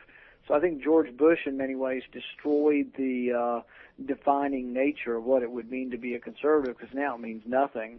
Because if George Bush was a fiscal conservative, you know, what would a liberal be? Because the budget went from $5 trillion debt to $10 trillion debt throughout Bush's 8 years. He never vetoed a spending bill, and all of his appropriations bills were double and triple what they had been before. And just about every Republican, other than my father and a handful, voted for all these appropriations. So I tell people as I go around Kentucky that I think basically the Republicans have lost their believability. Mm-hmm. Right. So when Republicans say, "Oh, Obama, you're spending too much on this stimulus bill," Obama says it, and he's slick. He looks right back at the Republicans and he points his finger and he says, "You know what? Who are you guys to criticize me for spending when you doubled the deficit?" That's right. And he's done this on several occasions, and he points out their hypocrisy, and what can they do? They're hypocrites. Well, that's now, why you have to get rid of that crop, and I think you have to bring in a new crop of Republican leadership. Yeah, the last few months has been a whole microcosm, I think, of where American politics stand, because we've had all these terrible bailouts that have occurred. However, it was under George Bush and his leadership that began and broke the dam with a bailout of the bankers that had the head of the leadership, both Democrat and Republican leaders, both sold it to their rank and file. They both pushed it on their congressional leaders on both sides, which shows that the main leaders of both of these parties are really two sides of the same coin. Right. Well, you look at who came back. I mean, McCain suspended his campaign to come back to vote for the bank bailout. Obama came back and voted for the bank bailout. They were all in favor of it. Mm-hmm. Mitch McConnell. Mitch McConnell was heavy pressure. Yep, our other U.S. Senator Jim Bunning did vote against it, so there have been a few courageous voices against it. That's right. So you know, now we have a situation in the Republican Party where you have Michael Steele, I believe is his name, who is the head spokesman for the party, making clear that basically he doesn't support the pro-life cause. Several other issues like that. He has separated himself from rank and file Republicans. So I see a major identity crisis here. And your father and you and those around you are the few that still have an ideology that is consistent, that is based upon constitutional principles, that has any kind of potential to rally people who are conservatives or just simply freedom-loving people. Right. Well, I think you're exactly right, and you know where we go from here is the real big question. And but I see a lot of positive, you know, at this point, because I see not only the attention my father's getting, but I see sort of the utter disdain that both media and public are having for, you know, many in leadership in both the Republican and Democrat side. And I think people are hungry for something different. The hard part, though, is if you want to run for office in today's world, you've got to raise a lot of money, and it's difficult. There are many hurdles to overcome. You know, I've been looking at running for Senator Bunning's seat if he decides not to run, but just the enormous hurdles of the money that needs to be raised and sort of the party establishment that you have to get beyond. Well, I want to make sure difficult task. I want to make sure I heard this right, Dr. Paul. You said to our listeners here that you're seriously considering possibly providing Kentuckians in our listening audience a choice by running for that Senate seat if again Senator Bunning elects not to. Yeah, and in fact, I've made that public now, and I've been traveling around Kentucky saying that, and actually we've gotten a pretty good amount of attention. The AP Wire Service has reported it, the Louisville Courier-Journal has reported it, and so we're getting some attention on it, and I think they're giving some credence to our movement because they believe that we could be sort of the wild card in the race because they think we may be able to raise the money it takes to become a prominent enough name. Well, I was hoping we had a scoop here, but evidently you've reinforced the fact that we didn't. If you announced Tom Bionic and I were on your committee or campaign committee, that would actually be a scoop we could still get. There so you go. I want to give you the option for that if you'd like to. You're definitely welcome, and all those from the freedom movement, the limited government, the Christian movement, you name it, we're all, I think, in this together. And the amazing thing about it is there's a huge network out there. I've met a lot of people as I've traveled around the country the last year, and this is the growing movement. And they're also a movement that are sort of fed up with being sort of, fed the crumbs of the Republican Party. Yeah. The Republican Party just takes us for granted.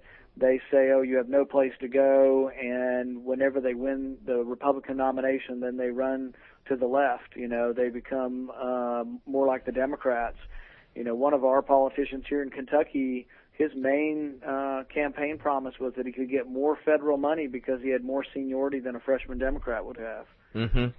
Which used to be a great Democratic platform to run on, if I remember correctly. Well, I was going to make that suggestion to you if I were to come on board the Rand Paul party, is that you could raise a lot of money if you would make a lot of promises to special interest groups. There's a lot of them that probably your father's rejected that you could pick up, because I know he rejects most of them. My wife is worried I could be elected, but I've assured her that I'm not going to promise any federal projects to anybody. And I said, consequently, there's no way they'll elect me. And she's kind of afraid there might be enough people out there that are tired of all that. I'll scratch your back if you scratch mine politics, but we'll see. Well, I suggest you watch that movie, The Mouse That Roared, about the little micro country that declared war on the United States because they thought they could surrender and then get reparations money. And the word got out they had a secret weapon, and the United States surrendered to them. So then they had to know what to do. So you might end up in that same situation. Dr. Paul, I want to just thank you for even being willing to entertain that, because I know there's tremendous sacrifices to you and your family. You have a thriving practice that you have there in your career. And I just know there would be lots of sacrifices if you were willing to do this on behalf of your citizens. It sounds like that sort of runs in the family, that kind of spirit. And it would certainly be a wonderful thing for all of our brothers and sisters in Kentucky to have that option. I'm a little envious of them, and that they have that potential opportunity. Has Senator Bunning commented at all about your potential of doing that? Have you all been in any kind of communications or even in the press? Only through the press. He had told an AP reporter that he'd be willing to meet with me, but my phone has not been ringing. So, I think he probably thinks that he doesn't need to cater to the limited government party. I mean, he's done the limited government wing of our party. I don't know, or maybe he just hasn't gotten around to it. We'll see if he ends up making any phone calls to me or not. And, I still talk to Republicans on a daily basis who still say it's 50-50 that he'll, in a few months, decide not to run. Okay. So that's why I'm still traveling the state and acting as if I'm running without announcing that I'm running, because it takes, a long time to develop name recognition, but it also would take a full year of fundraising to get the money needed. I mean, I would probably have to raise a minimum of $1 million, but probably $2 million in order to be competitive. So just if everyone in our audience sent you 50 cents, that should put you over the top then. That ought to do it. Now what it takes is because we don't get the $5,000 contributions. We're looking for $50 and $100 at a time. It takes everybody, like in your audience and everybody else's audience, to get together and get a buzz going on the internet. And we hope we could raise that money. I really, I meet people out there on the campaign trail, and they all still remember the money bombs from my dad, and they say, we'll do it for you, we'll do it. But, we'll see, and I think it'll be a winnable race, and that's why I only want to do it if Bunning steps down, because I don't want to ask people for money or spend a year or two of my life for something that's not winnable. So I'm only going to do it, and if I do throw my hat in the ring, it's because I believe I have a viable chance of winning. Doesn't mean I'll win, but it does mean that I believe that I can win and that other people believe I can win. And then I'm going to go all out for it and see what happens. Well, there's a biblical principle here of laying out a fleece. And if the fleece is wet, then that may be a sign for God, that He has some different plans for you. So I think you've got a scenario like that you have a barometer to be able to see whether it may be intended for you to take that particular action. In conclusion, because I know we need to let you go, you have some other family issues to deal with here.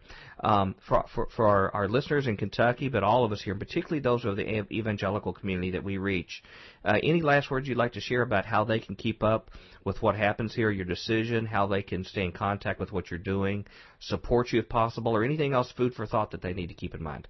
Well, there's a couple different websites that tend to put on a lot of things about my potential for running. One of them is called Daily Paul, DAILY, Paul.com. Mm-hmm. And then also the Campaign for Liberty's website tends to put things on also. I have a little bit of influence there. And those are two main websites that do it. And then actually a group out of California, and I have no connection to this website, but I have seen this website. It's called rand2010.com, and is a very professionally done, looks like a campaign website, but it's not mine, and it's just something that some people out of California have already put up. And that's funded by the Rand Corporation? Yeah, now if I had funding by the Rand Corporation, I think I'd have it made. Well, I tell you, I appreciate y'all having me on. If you have any press releases with announcements like this, we'd be glad to put it at the futurequake.com website. Absolutely. And we have a strong national audience now, an international audience, but we reach about 60 miles inside of Kentucky with our signal, as well as the internet, and we'd like to keep people apprised of it. Any last thing we can do to address this MIAC issue that you recommend we do to help stop this? I think the more phone calls and letters they get, the better. And just tell everybody to keep them polite and let them know that we aren't, people running around wanting to commit violence. We're people that believe in such radical notions as the Constitution.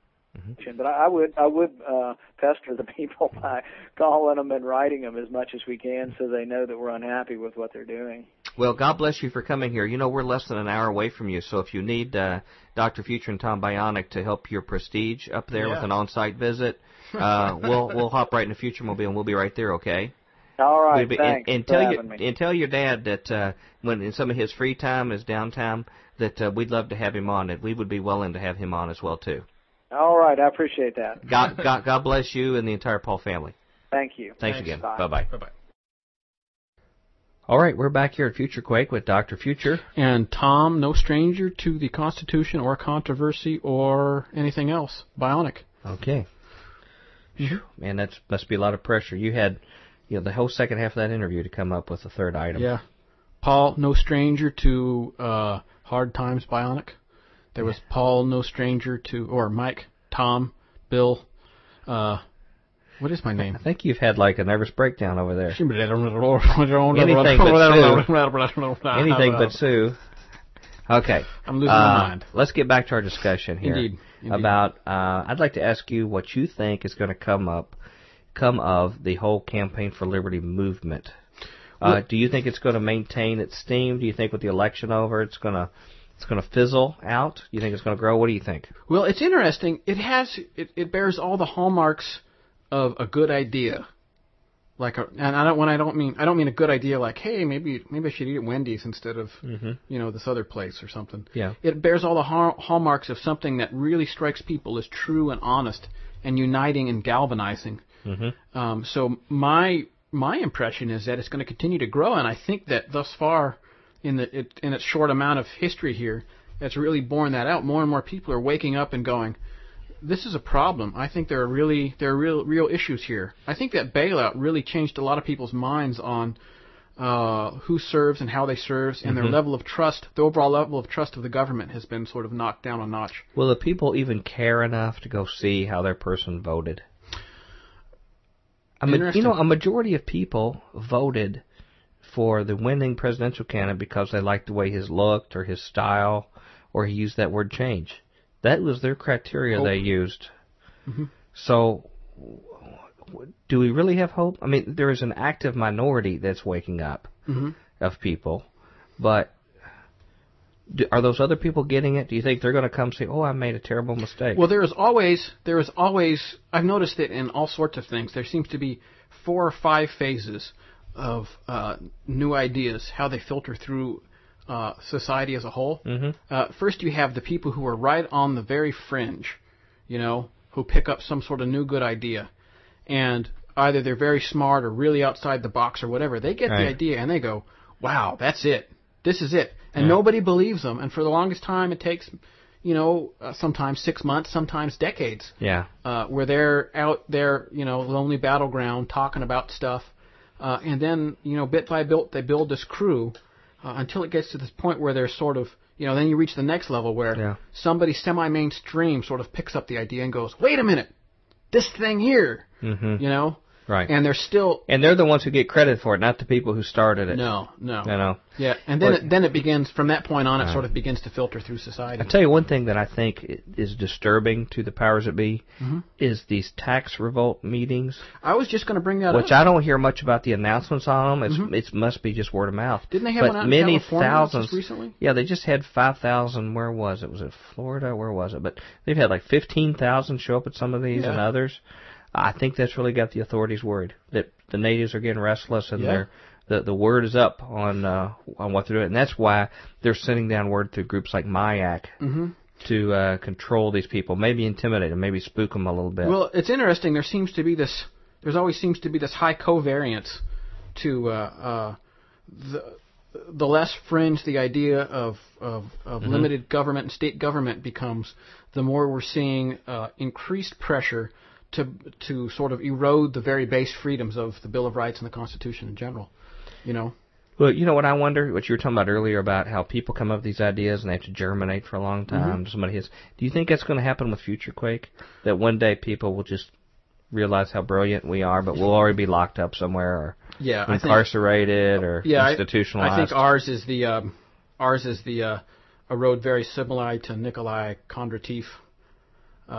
That's what I was thinking. Who came up with this great idea about long waves, and then few people started getting into it, and then somehow it filtered up to the government, and then they said, "Oh, we don't like this. It's time for you to go into jail." Yeah. And then so there we go. Yeah. Yeah. Hopefully, we'll be mentioned along with the great names like Tesla and Bionic and Future, together. I'll tell you another great person who will keep our legacy, and that's our good friend Merv. Yeah. Merv, would you come in and tell our listeners how they can contact us here at Future? Future Quake radio broadcasts are archived at www.futurequake.com, suitable for downloading or streaming, as well as other show information. Email Dr. Future and Tom Bionic at drfuture@futurequake.com. That's drfuture@futurequake.com. Tell us your name, city, and radio station or internet, and if we can use your name on air. Comments on the show's topics or guests, or suggestions for future show topics or guests are most welcome. Dr. Future and Tom will discuss selected emails each week during the radio broadcast. Okay, we got like 10 seconds or less. I can't think of anything. Okay, we hope you enjoyed this week, the challenging gentleman who came on our show. Tomorrow's Trimmers. We got a whole new kettle of fish to talk about there and some great announcements. So, till then, we hope your future is very bright, and have a good day. Join us next time as we dare to experience another aftershock of a future quake. There are new dreams. Nothing can change the shape of things. Nothing can change the shape of things to come. Welcome to the Future Quake Show. I am Dr. Future. And I am Tom, his mighty effervescence Bionic. That's been your most consistent middle name so far, I've noticed. I know. Things, well, it's interesting that our buddies there at the World of Prophecy are now starting to call me Thomas, his fizziness Bionic. It's catching on, in other words. Yeah. Well, ladies and gentlemen, if you don't know what we're talking about, this is the Future Quake Show, and this is Friday of our daily shows that we have during the week. And what day is that? It is tomorrow's Tremors or today's review of the future's news. Oh, you're awesome. I am one for one. You are. Mm-hmm. Complete. Of course, I wrote it. So. Ladies and gentlemen, it's great to be with you. It's great to be with all of our Christian brothers and sisters and anybody else who stops by to drop in to be entertained with some of our information that we cover here from a biblical worldview, but definitely the kind of information you'll hear on a lot of Christian radio shows, and that's what we intend to be for those who have ears to hear. to hear our show. Well, it certainly wouldn't do any good if they had eyes to see because we're on the radio. Yeah, I guess that would impact it, wouldn't it? Yeah, it's true. Which, as far as I'm concerned, it'd probably be better if they didn't have eyes to see. With a face made for radio, they stormed the castle. But you're gonna you'll hear things on the Future Quake show if you're new to us that again will cause you to challenge your thinking, challenges all of our thinking, and our news stories that we do on Fridays are no different. That's true. And we certainly had some challenges this week. We had undoubtedly Chuck Baldwin, who was he's not only a Baptist pastor currently in Pensacola, but was the 2008 Constitution Party nominee, presidential nominee. Indeed. And we had Dr. Rand Paul, who's the son of Dr. Ron Paul, both his father and Dr. Baldwin, as well as Bob Barr, were mentioned in the MIAC report. Not to beat a dead horse here, but they and their followers were targeted as potential terrorist suspects and malicious sympathizers. Yeah. And anybody who was anti-abortion. Anti-abortion, if you were against illegal immigration. Yeah. Pro Second Amendment. Yeah. All those horrible people, extremist people out there. They were all I hope none of those people are listening to our show. I'd hate to think of any of those extremist people out in some shack somewhere. Well, hey, I mean, as far as I'm concerned, that's people believe in a constitution. That makes me like a terrorist cubed. I mean, yeah. Well, do you think that would have made like George Washington and Benjamin Franklin would have been extremists that would have been watched?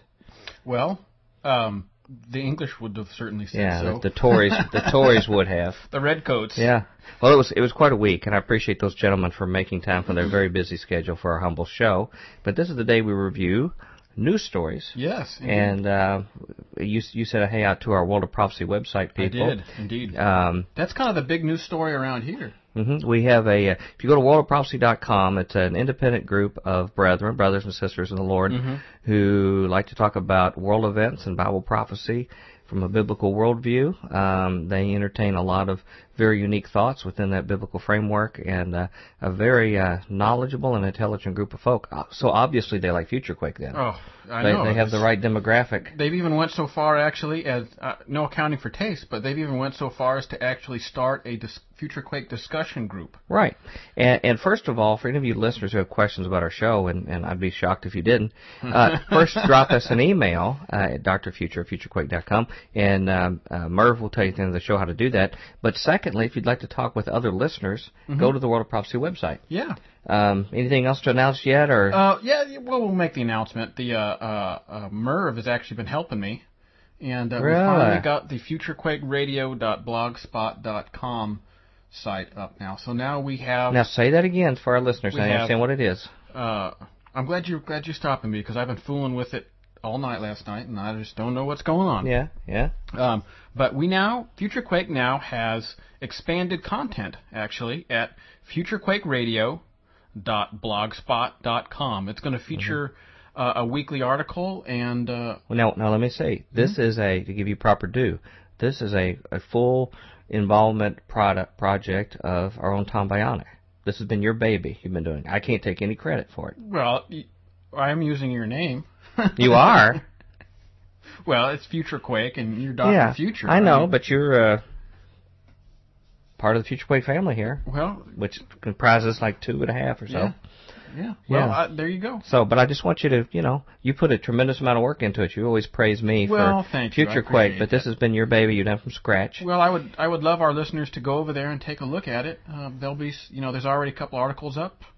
Talk a little bit about Patrick Henry. By the time this airs, there'll be one up examining Romans 13.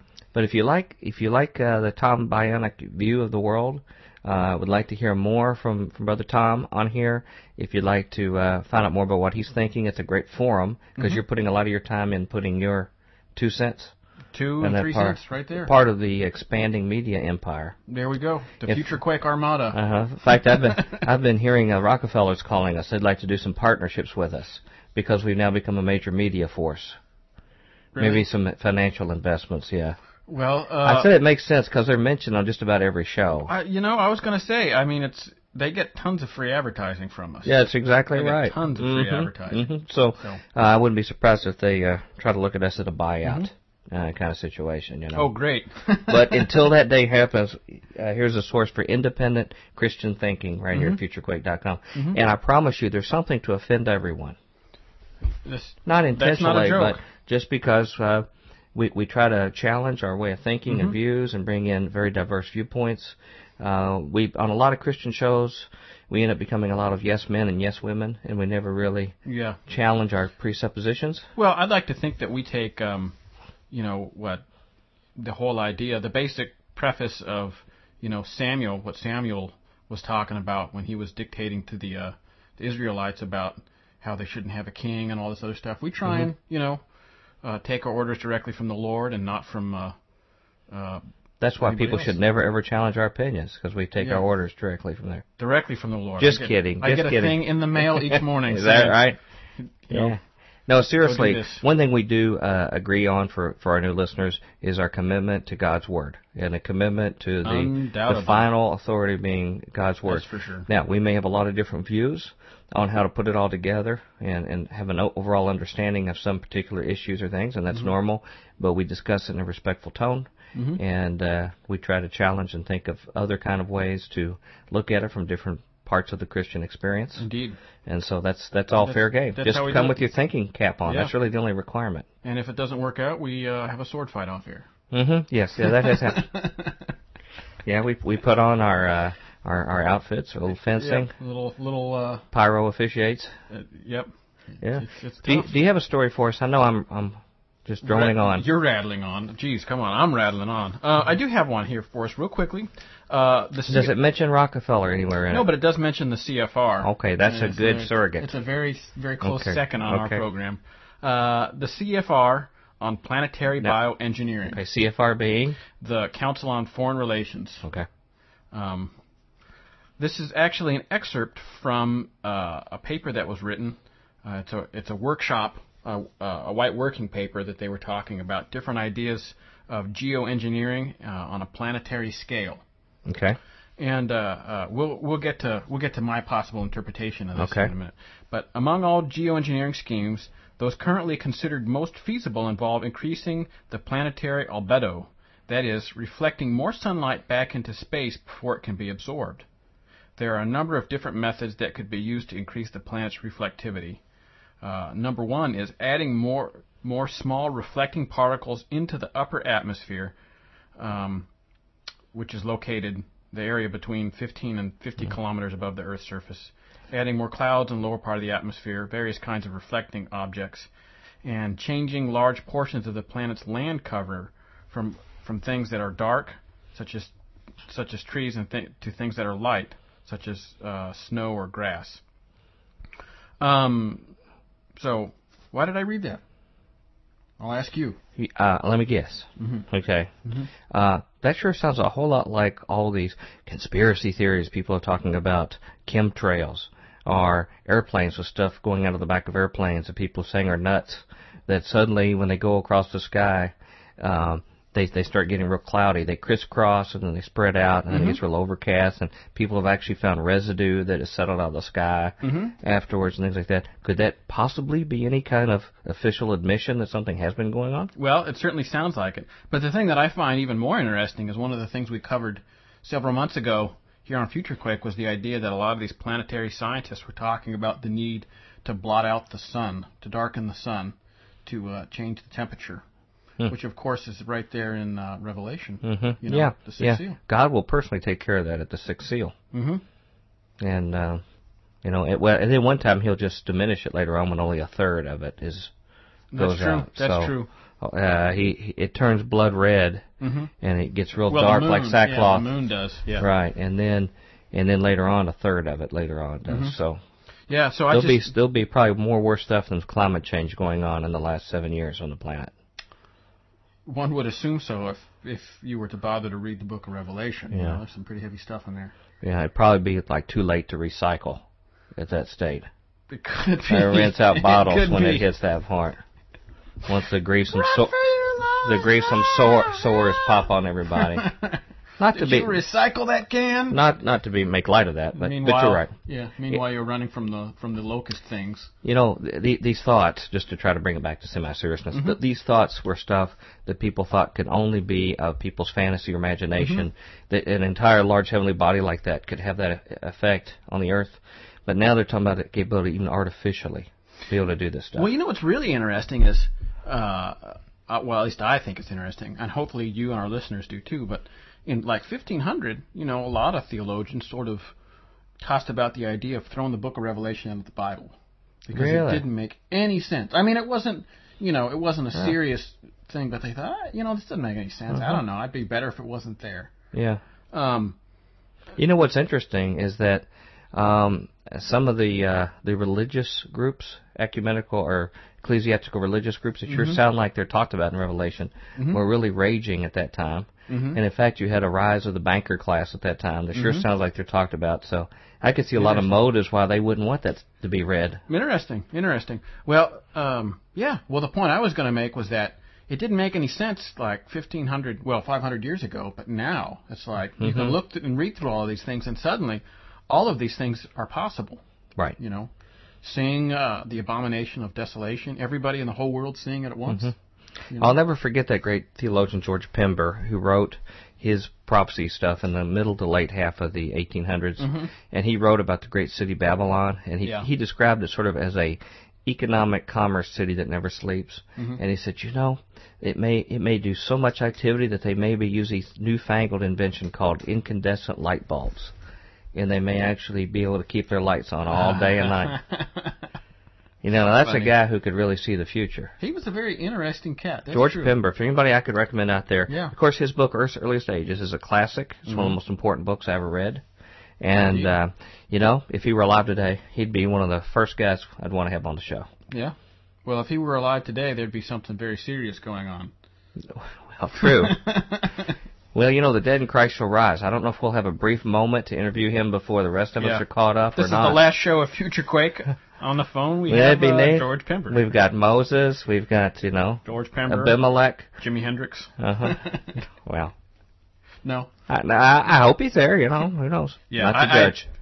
I'm not. I'm just saying it'd be interesting. Guys. Anything else the CFR is doing for us there? Well, that's kind of the big thrust of it. We could go on. There's some more stuff, but basically they're adding. Tell us your reference again there, please. That is actually the geoengineering. It's called geoengineering. It's a workshop on unilateral planetary scale geoengineering. And that is right there on the CFR website. Oh, on the CFR website. Yeah, so you'd have to go to the CFR website. .org. I think. Yeah, and type in geoengineering workshop on unitary planetary scale geoengineering, and you'll download a huge PDF that I was thumbing through about 4:30 this morning, and I thought, wow. That's weird. Out of one side of their mouth, they talk about people talking about this stuff, that they're crazy conspiracy theorists. On the other side of it, they're having meetings or even being published saying that they're recommending it. Yeah, if I could be so bold as to interpret the general message, don't believe any of those crazy conspiracy theories. They're wrong, and you're crazy if you believe them. Here is your chip to put in your arm. Don't believe the crazy conspiracy theories. Right. Here's the stuff that we're going to use to darken the sun. Don't believe TV. any conspiracy theories. Just watch TV. Don't look at the man behind the curtain. Don't pay attention to the guy. You're a terrorist if you do. Yeah. And on and on and on. Yeah, if you go to CFR.org, you'll probably see pictures of Tom and I there with Rockefellers and others. What, like some of our last meetings we've had there. Oh. You didn't go to the meetings? No, I was. They wouldn't let me through security. Oh, okay. Well, maybe I was thinking of Council on National Policy. I get the two confused. Well, talking of controversy, I have a controversial story. All right. This ought to lose 3/4 of our audience. All right. I would think. There so, we go. Unless they will give special grace to me. And in fact, what makes it even worse is I got this, although this is being talked about numerous places on the web, and you can type in some keywords and find it from various places. I found one at the last minute for our show off a blog that had a good summary of it, and in trimming it up, I accidentally truncated the blog site. So you'll just have to look this up. It's a Modern Militia Movement Report written with ADL assistance. ADL being the Anti-Defamation League. Holy cow, I heard about this, yeah. Now, this is talked about numerous places on the web, and I'm just going to put this information out there for you all to do your own research. And this may be extremely disturbing to a lot of people. The Modern Militia Movement, a report written by Missouri law enforcement, which lists support for Ron Paul, Chuck Baldwin, and Bob Barr for president as a sign of involvement in the militia movement, is very troubling. While the report has drawn much criticism, little attention has been paid to where Missouri law enforcement got their information from. This is the blogger talking. My immediate suspicion was that the report was written with the help of either the Southern Poverty Law Center or the Anti-Defamation League. Minimal Internet detective work has shown that my suspicion was correct and that the report was written with the assistance of the latter group. And this has also been identified by other people online, too. While the Anti-Defamation League of B'nai B'rith purports to be a Jewish civil rights organization, in reality the ADL is a left-wing advocacy group which conducts extensive surveillance on individuals and groups across the political spectrum, and this will probably get us to be watched if we're not being watched already. Well. The San Francisco District Attorney accused the ADL of conducting a national spy network after a 1993 raid on the organization's San Francisco offices uncovered computer files, including stolen confidential police documents containing personal information on 9,876 individuals and more than 950 groups. Noam Chomsky decried the ADL's Stalinist-style mentality and behavior. Now, he tends to be more independent left voice. Sure. Calling someone else a Stalinist is very interesting. Yeah. After a detailed 150-page report on his activities on Noam Chomsky was leaked to him by someone within the group. So wait, let me get this straight. The ADL has helped write a report. Well, it's claimed in here, okay, and it's claimed here and elsewhere on the web. Okay. And I've heard various levels of smoking gun evidence. Wow. Some people have just said that they found the actual verbatim type information from their website that was actually found in the report. Wow. This has also been claimed by the Southern Poverty Law Center. So I just want to caution our listeners, do your own research. We will try to get more hardcore. And so this is, and this, the ADL is the same group that has published a 150-page report on Noam Chomsky and has like 10,000 files on, almost 10,000 files. Right, and the San Francisco District Attorney found this out, that they had a spy network. Wow. All right. While the ADL denies engaging in illegal activities, they boast of their nationwide fact-finding infrastructure. According to their website at adl.org, they specialize in gathering, analyzing, and disseminating intelligence on extremism to law enforcement agencies in order for them to combat serious threats. The ADL regularly conducts extremism training classes for law enforcement where they instruct officers on extremist ideologies, ensure effective investigation and prosecuting techniques to combat the ideologies. According to the ADL's website, an extremism training class for Missouri law enforcement was held in Arnold, Missouri in March 2008, in which officers from 25 different agencies heard lectures from ADL experts on right-wing extremism. It's likely that documentation provided to law enforcement officers at this meeting was the basis for the Modern Militia Movement report written by Missouri law enforcement. Wow. Almost the entire Missouri report is composed of cursorily reworded documents publicly available on ADL's website. The first similarity I noticed was one below. See if you can spot the similarities between the two selections.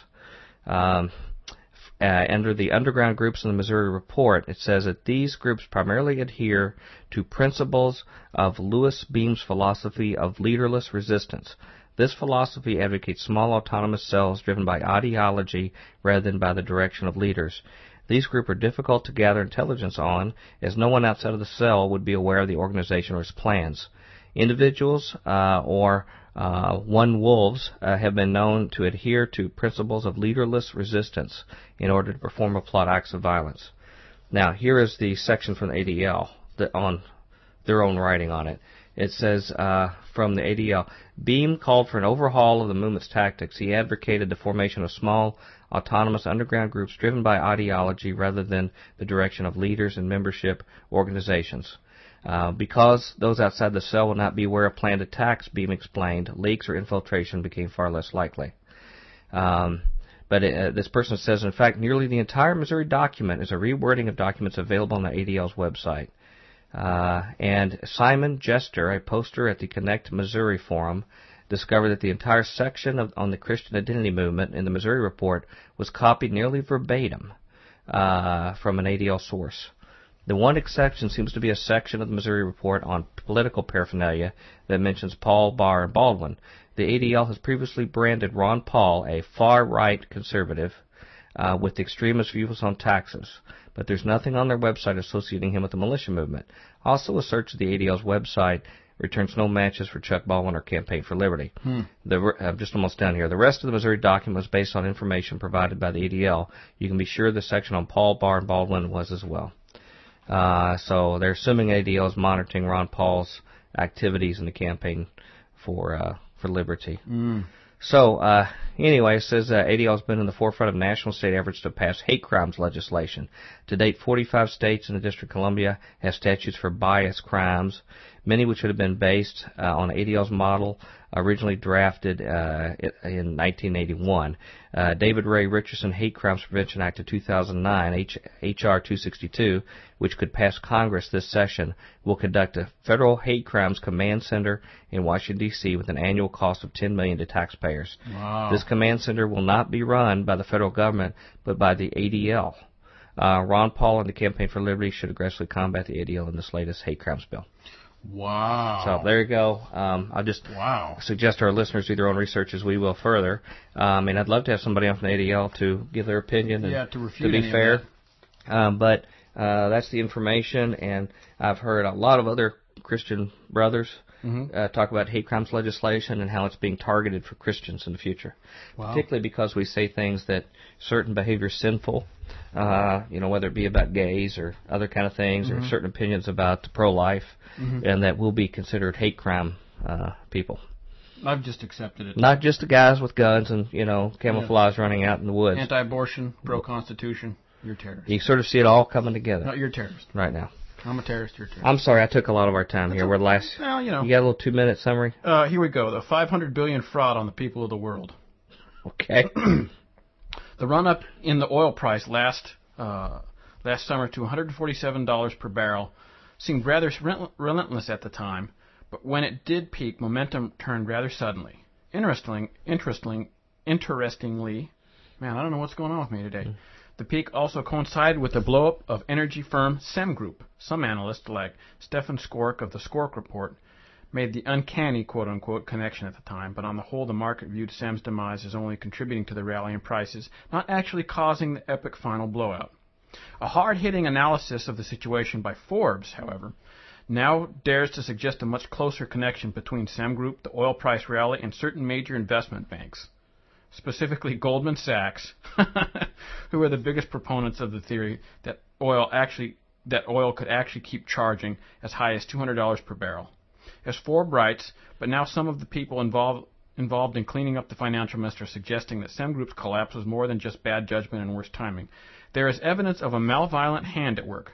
Oil price manipulation by traders orchestrating a short squeeze to push up the price of West Texas Intermediate crude to the point that it would generate fatal losses in SEM Group's accounts. Okay. Well, we're just about going to have to wrap things up. Can you summarize the significance of that? Everybody got together to bankrupt this corporation, and basically it made the world pay $500 billion to overpay for crude oil. Wow. Yeah, and that money went into the coffers of the big banks, Merrill Lynch, Goldman Sachs, specifically Goldman Sachs. But there's evidence that both Merrill Lynch and Citi also participated in this whole thing. If you don't mind, if you oblige me here as we come to the end, I'd like to mention that our guest next week is going to be G. Edward Griffin from the Creature on Jekyll Island. And if people think that we're picking on the bank, if people think we're picking on the bankers too much, they're going to find a good reason. If you're not familiar with his work, you'll have a completely different worldview after that. Yeah. But speaking of different worldview, we've got to bring Merv in. Merv, would you come in and tell our listeners how they can give us hopefully some kind feedback and let them know how they can contact us here at FutureQuake? FutureQuake radio broadcasts are archived at www.futurequake.com, suitable for downloading or streaming, as well as other show information. Email Dr. Future and Tom Bionic at drfuture@futurequake.com. That's DRFUTURE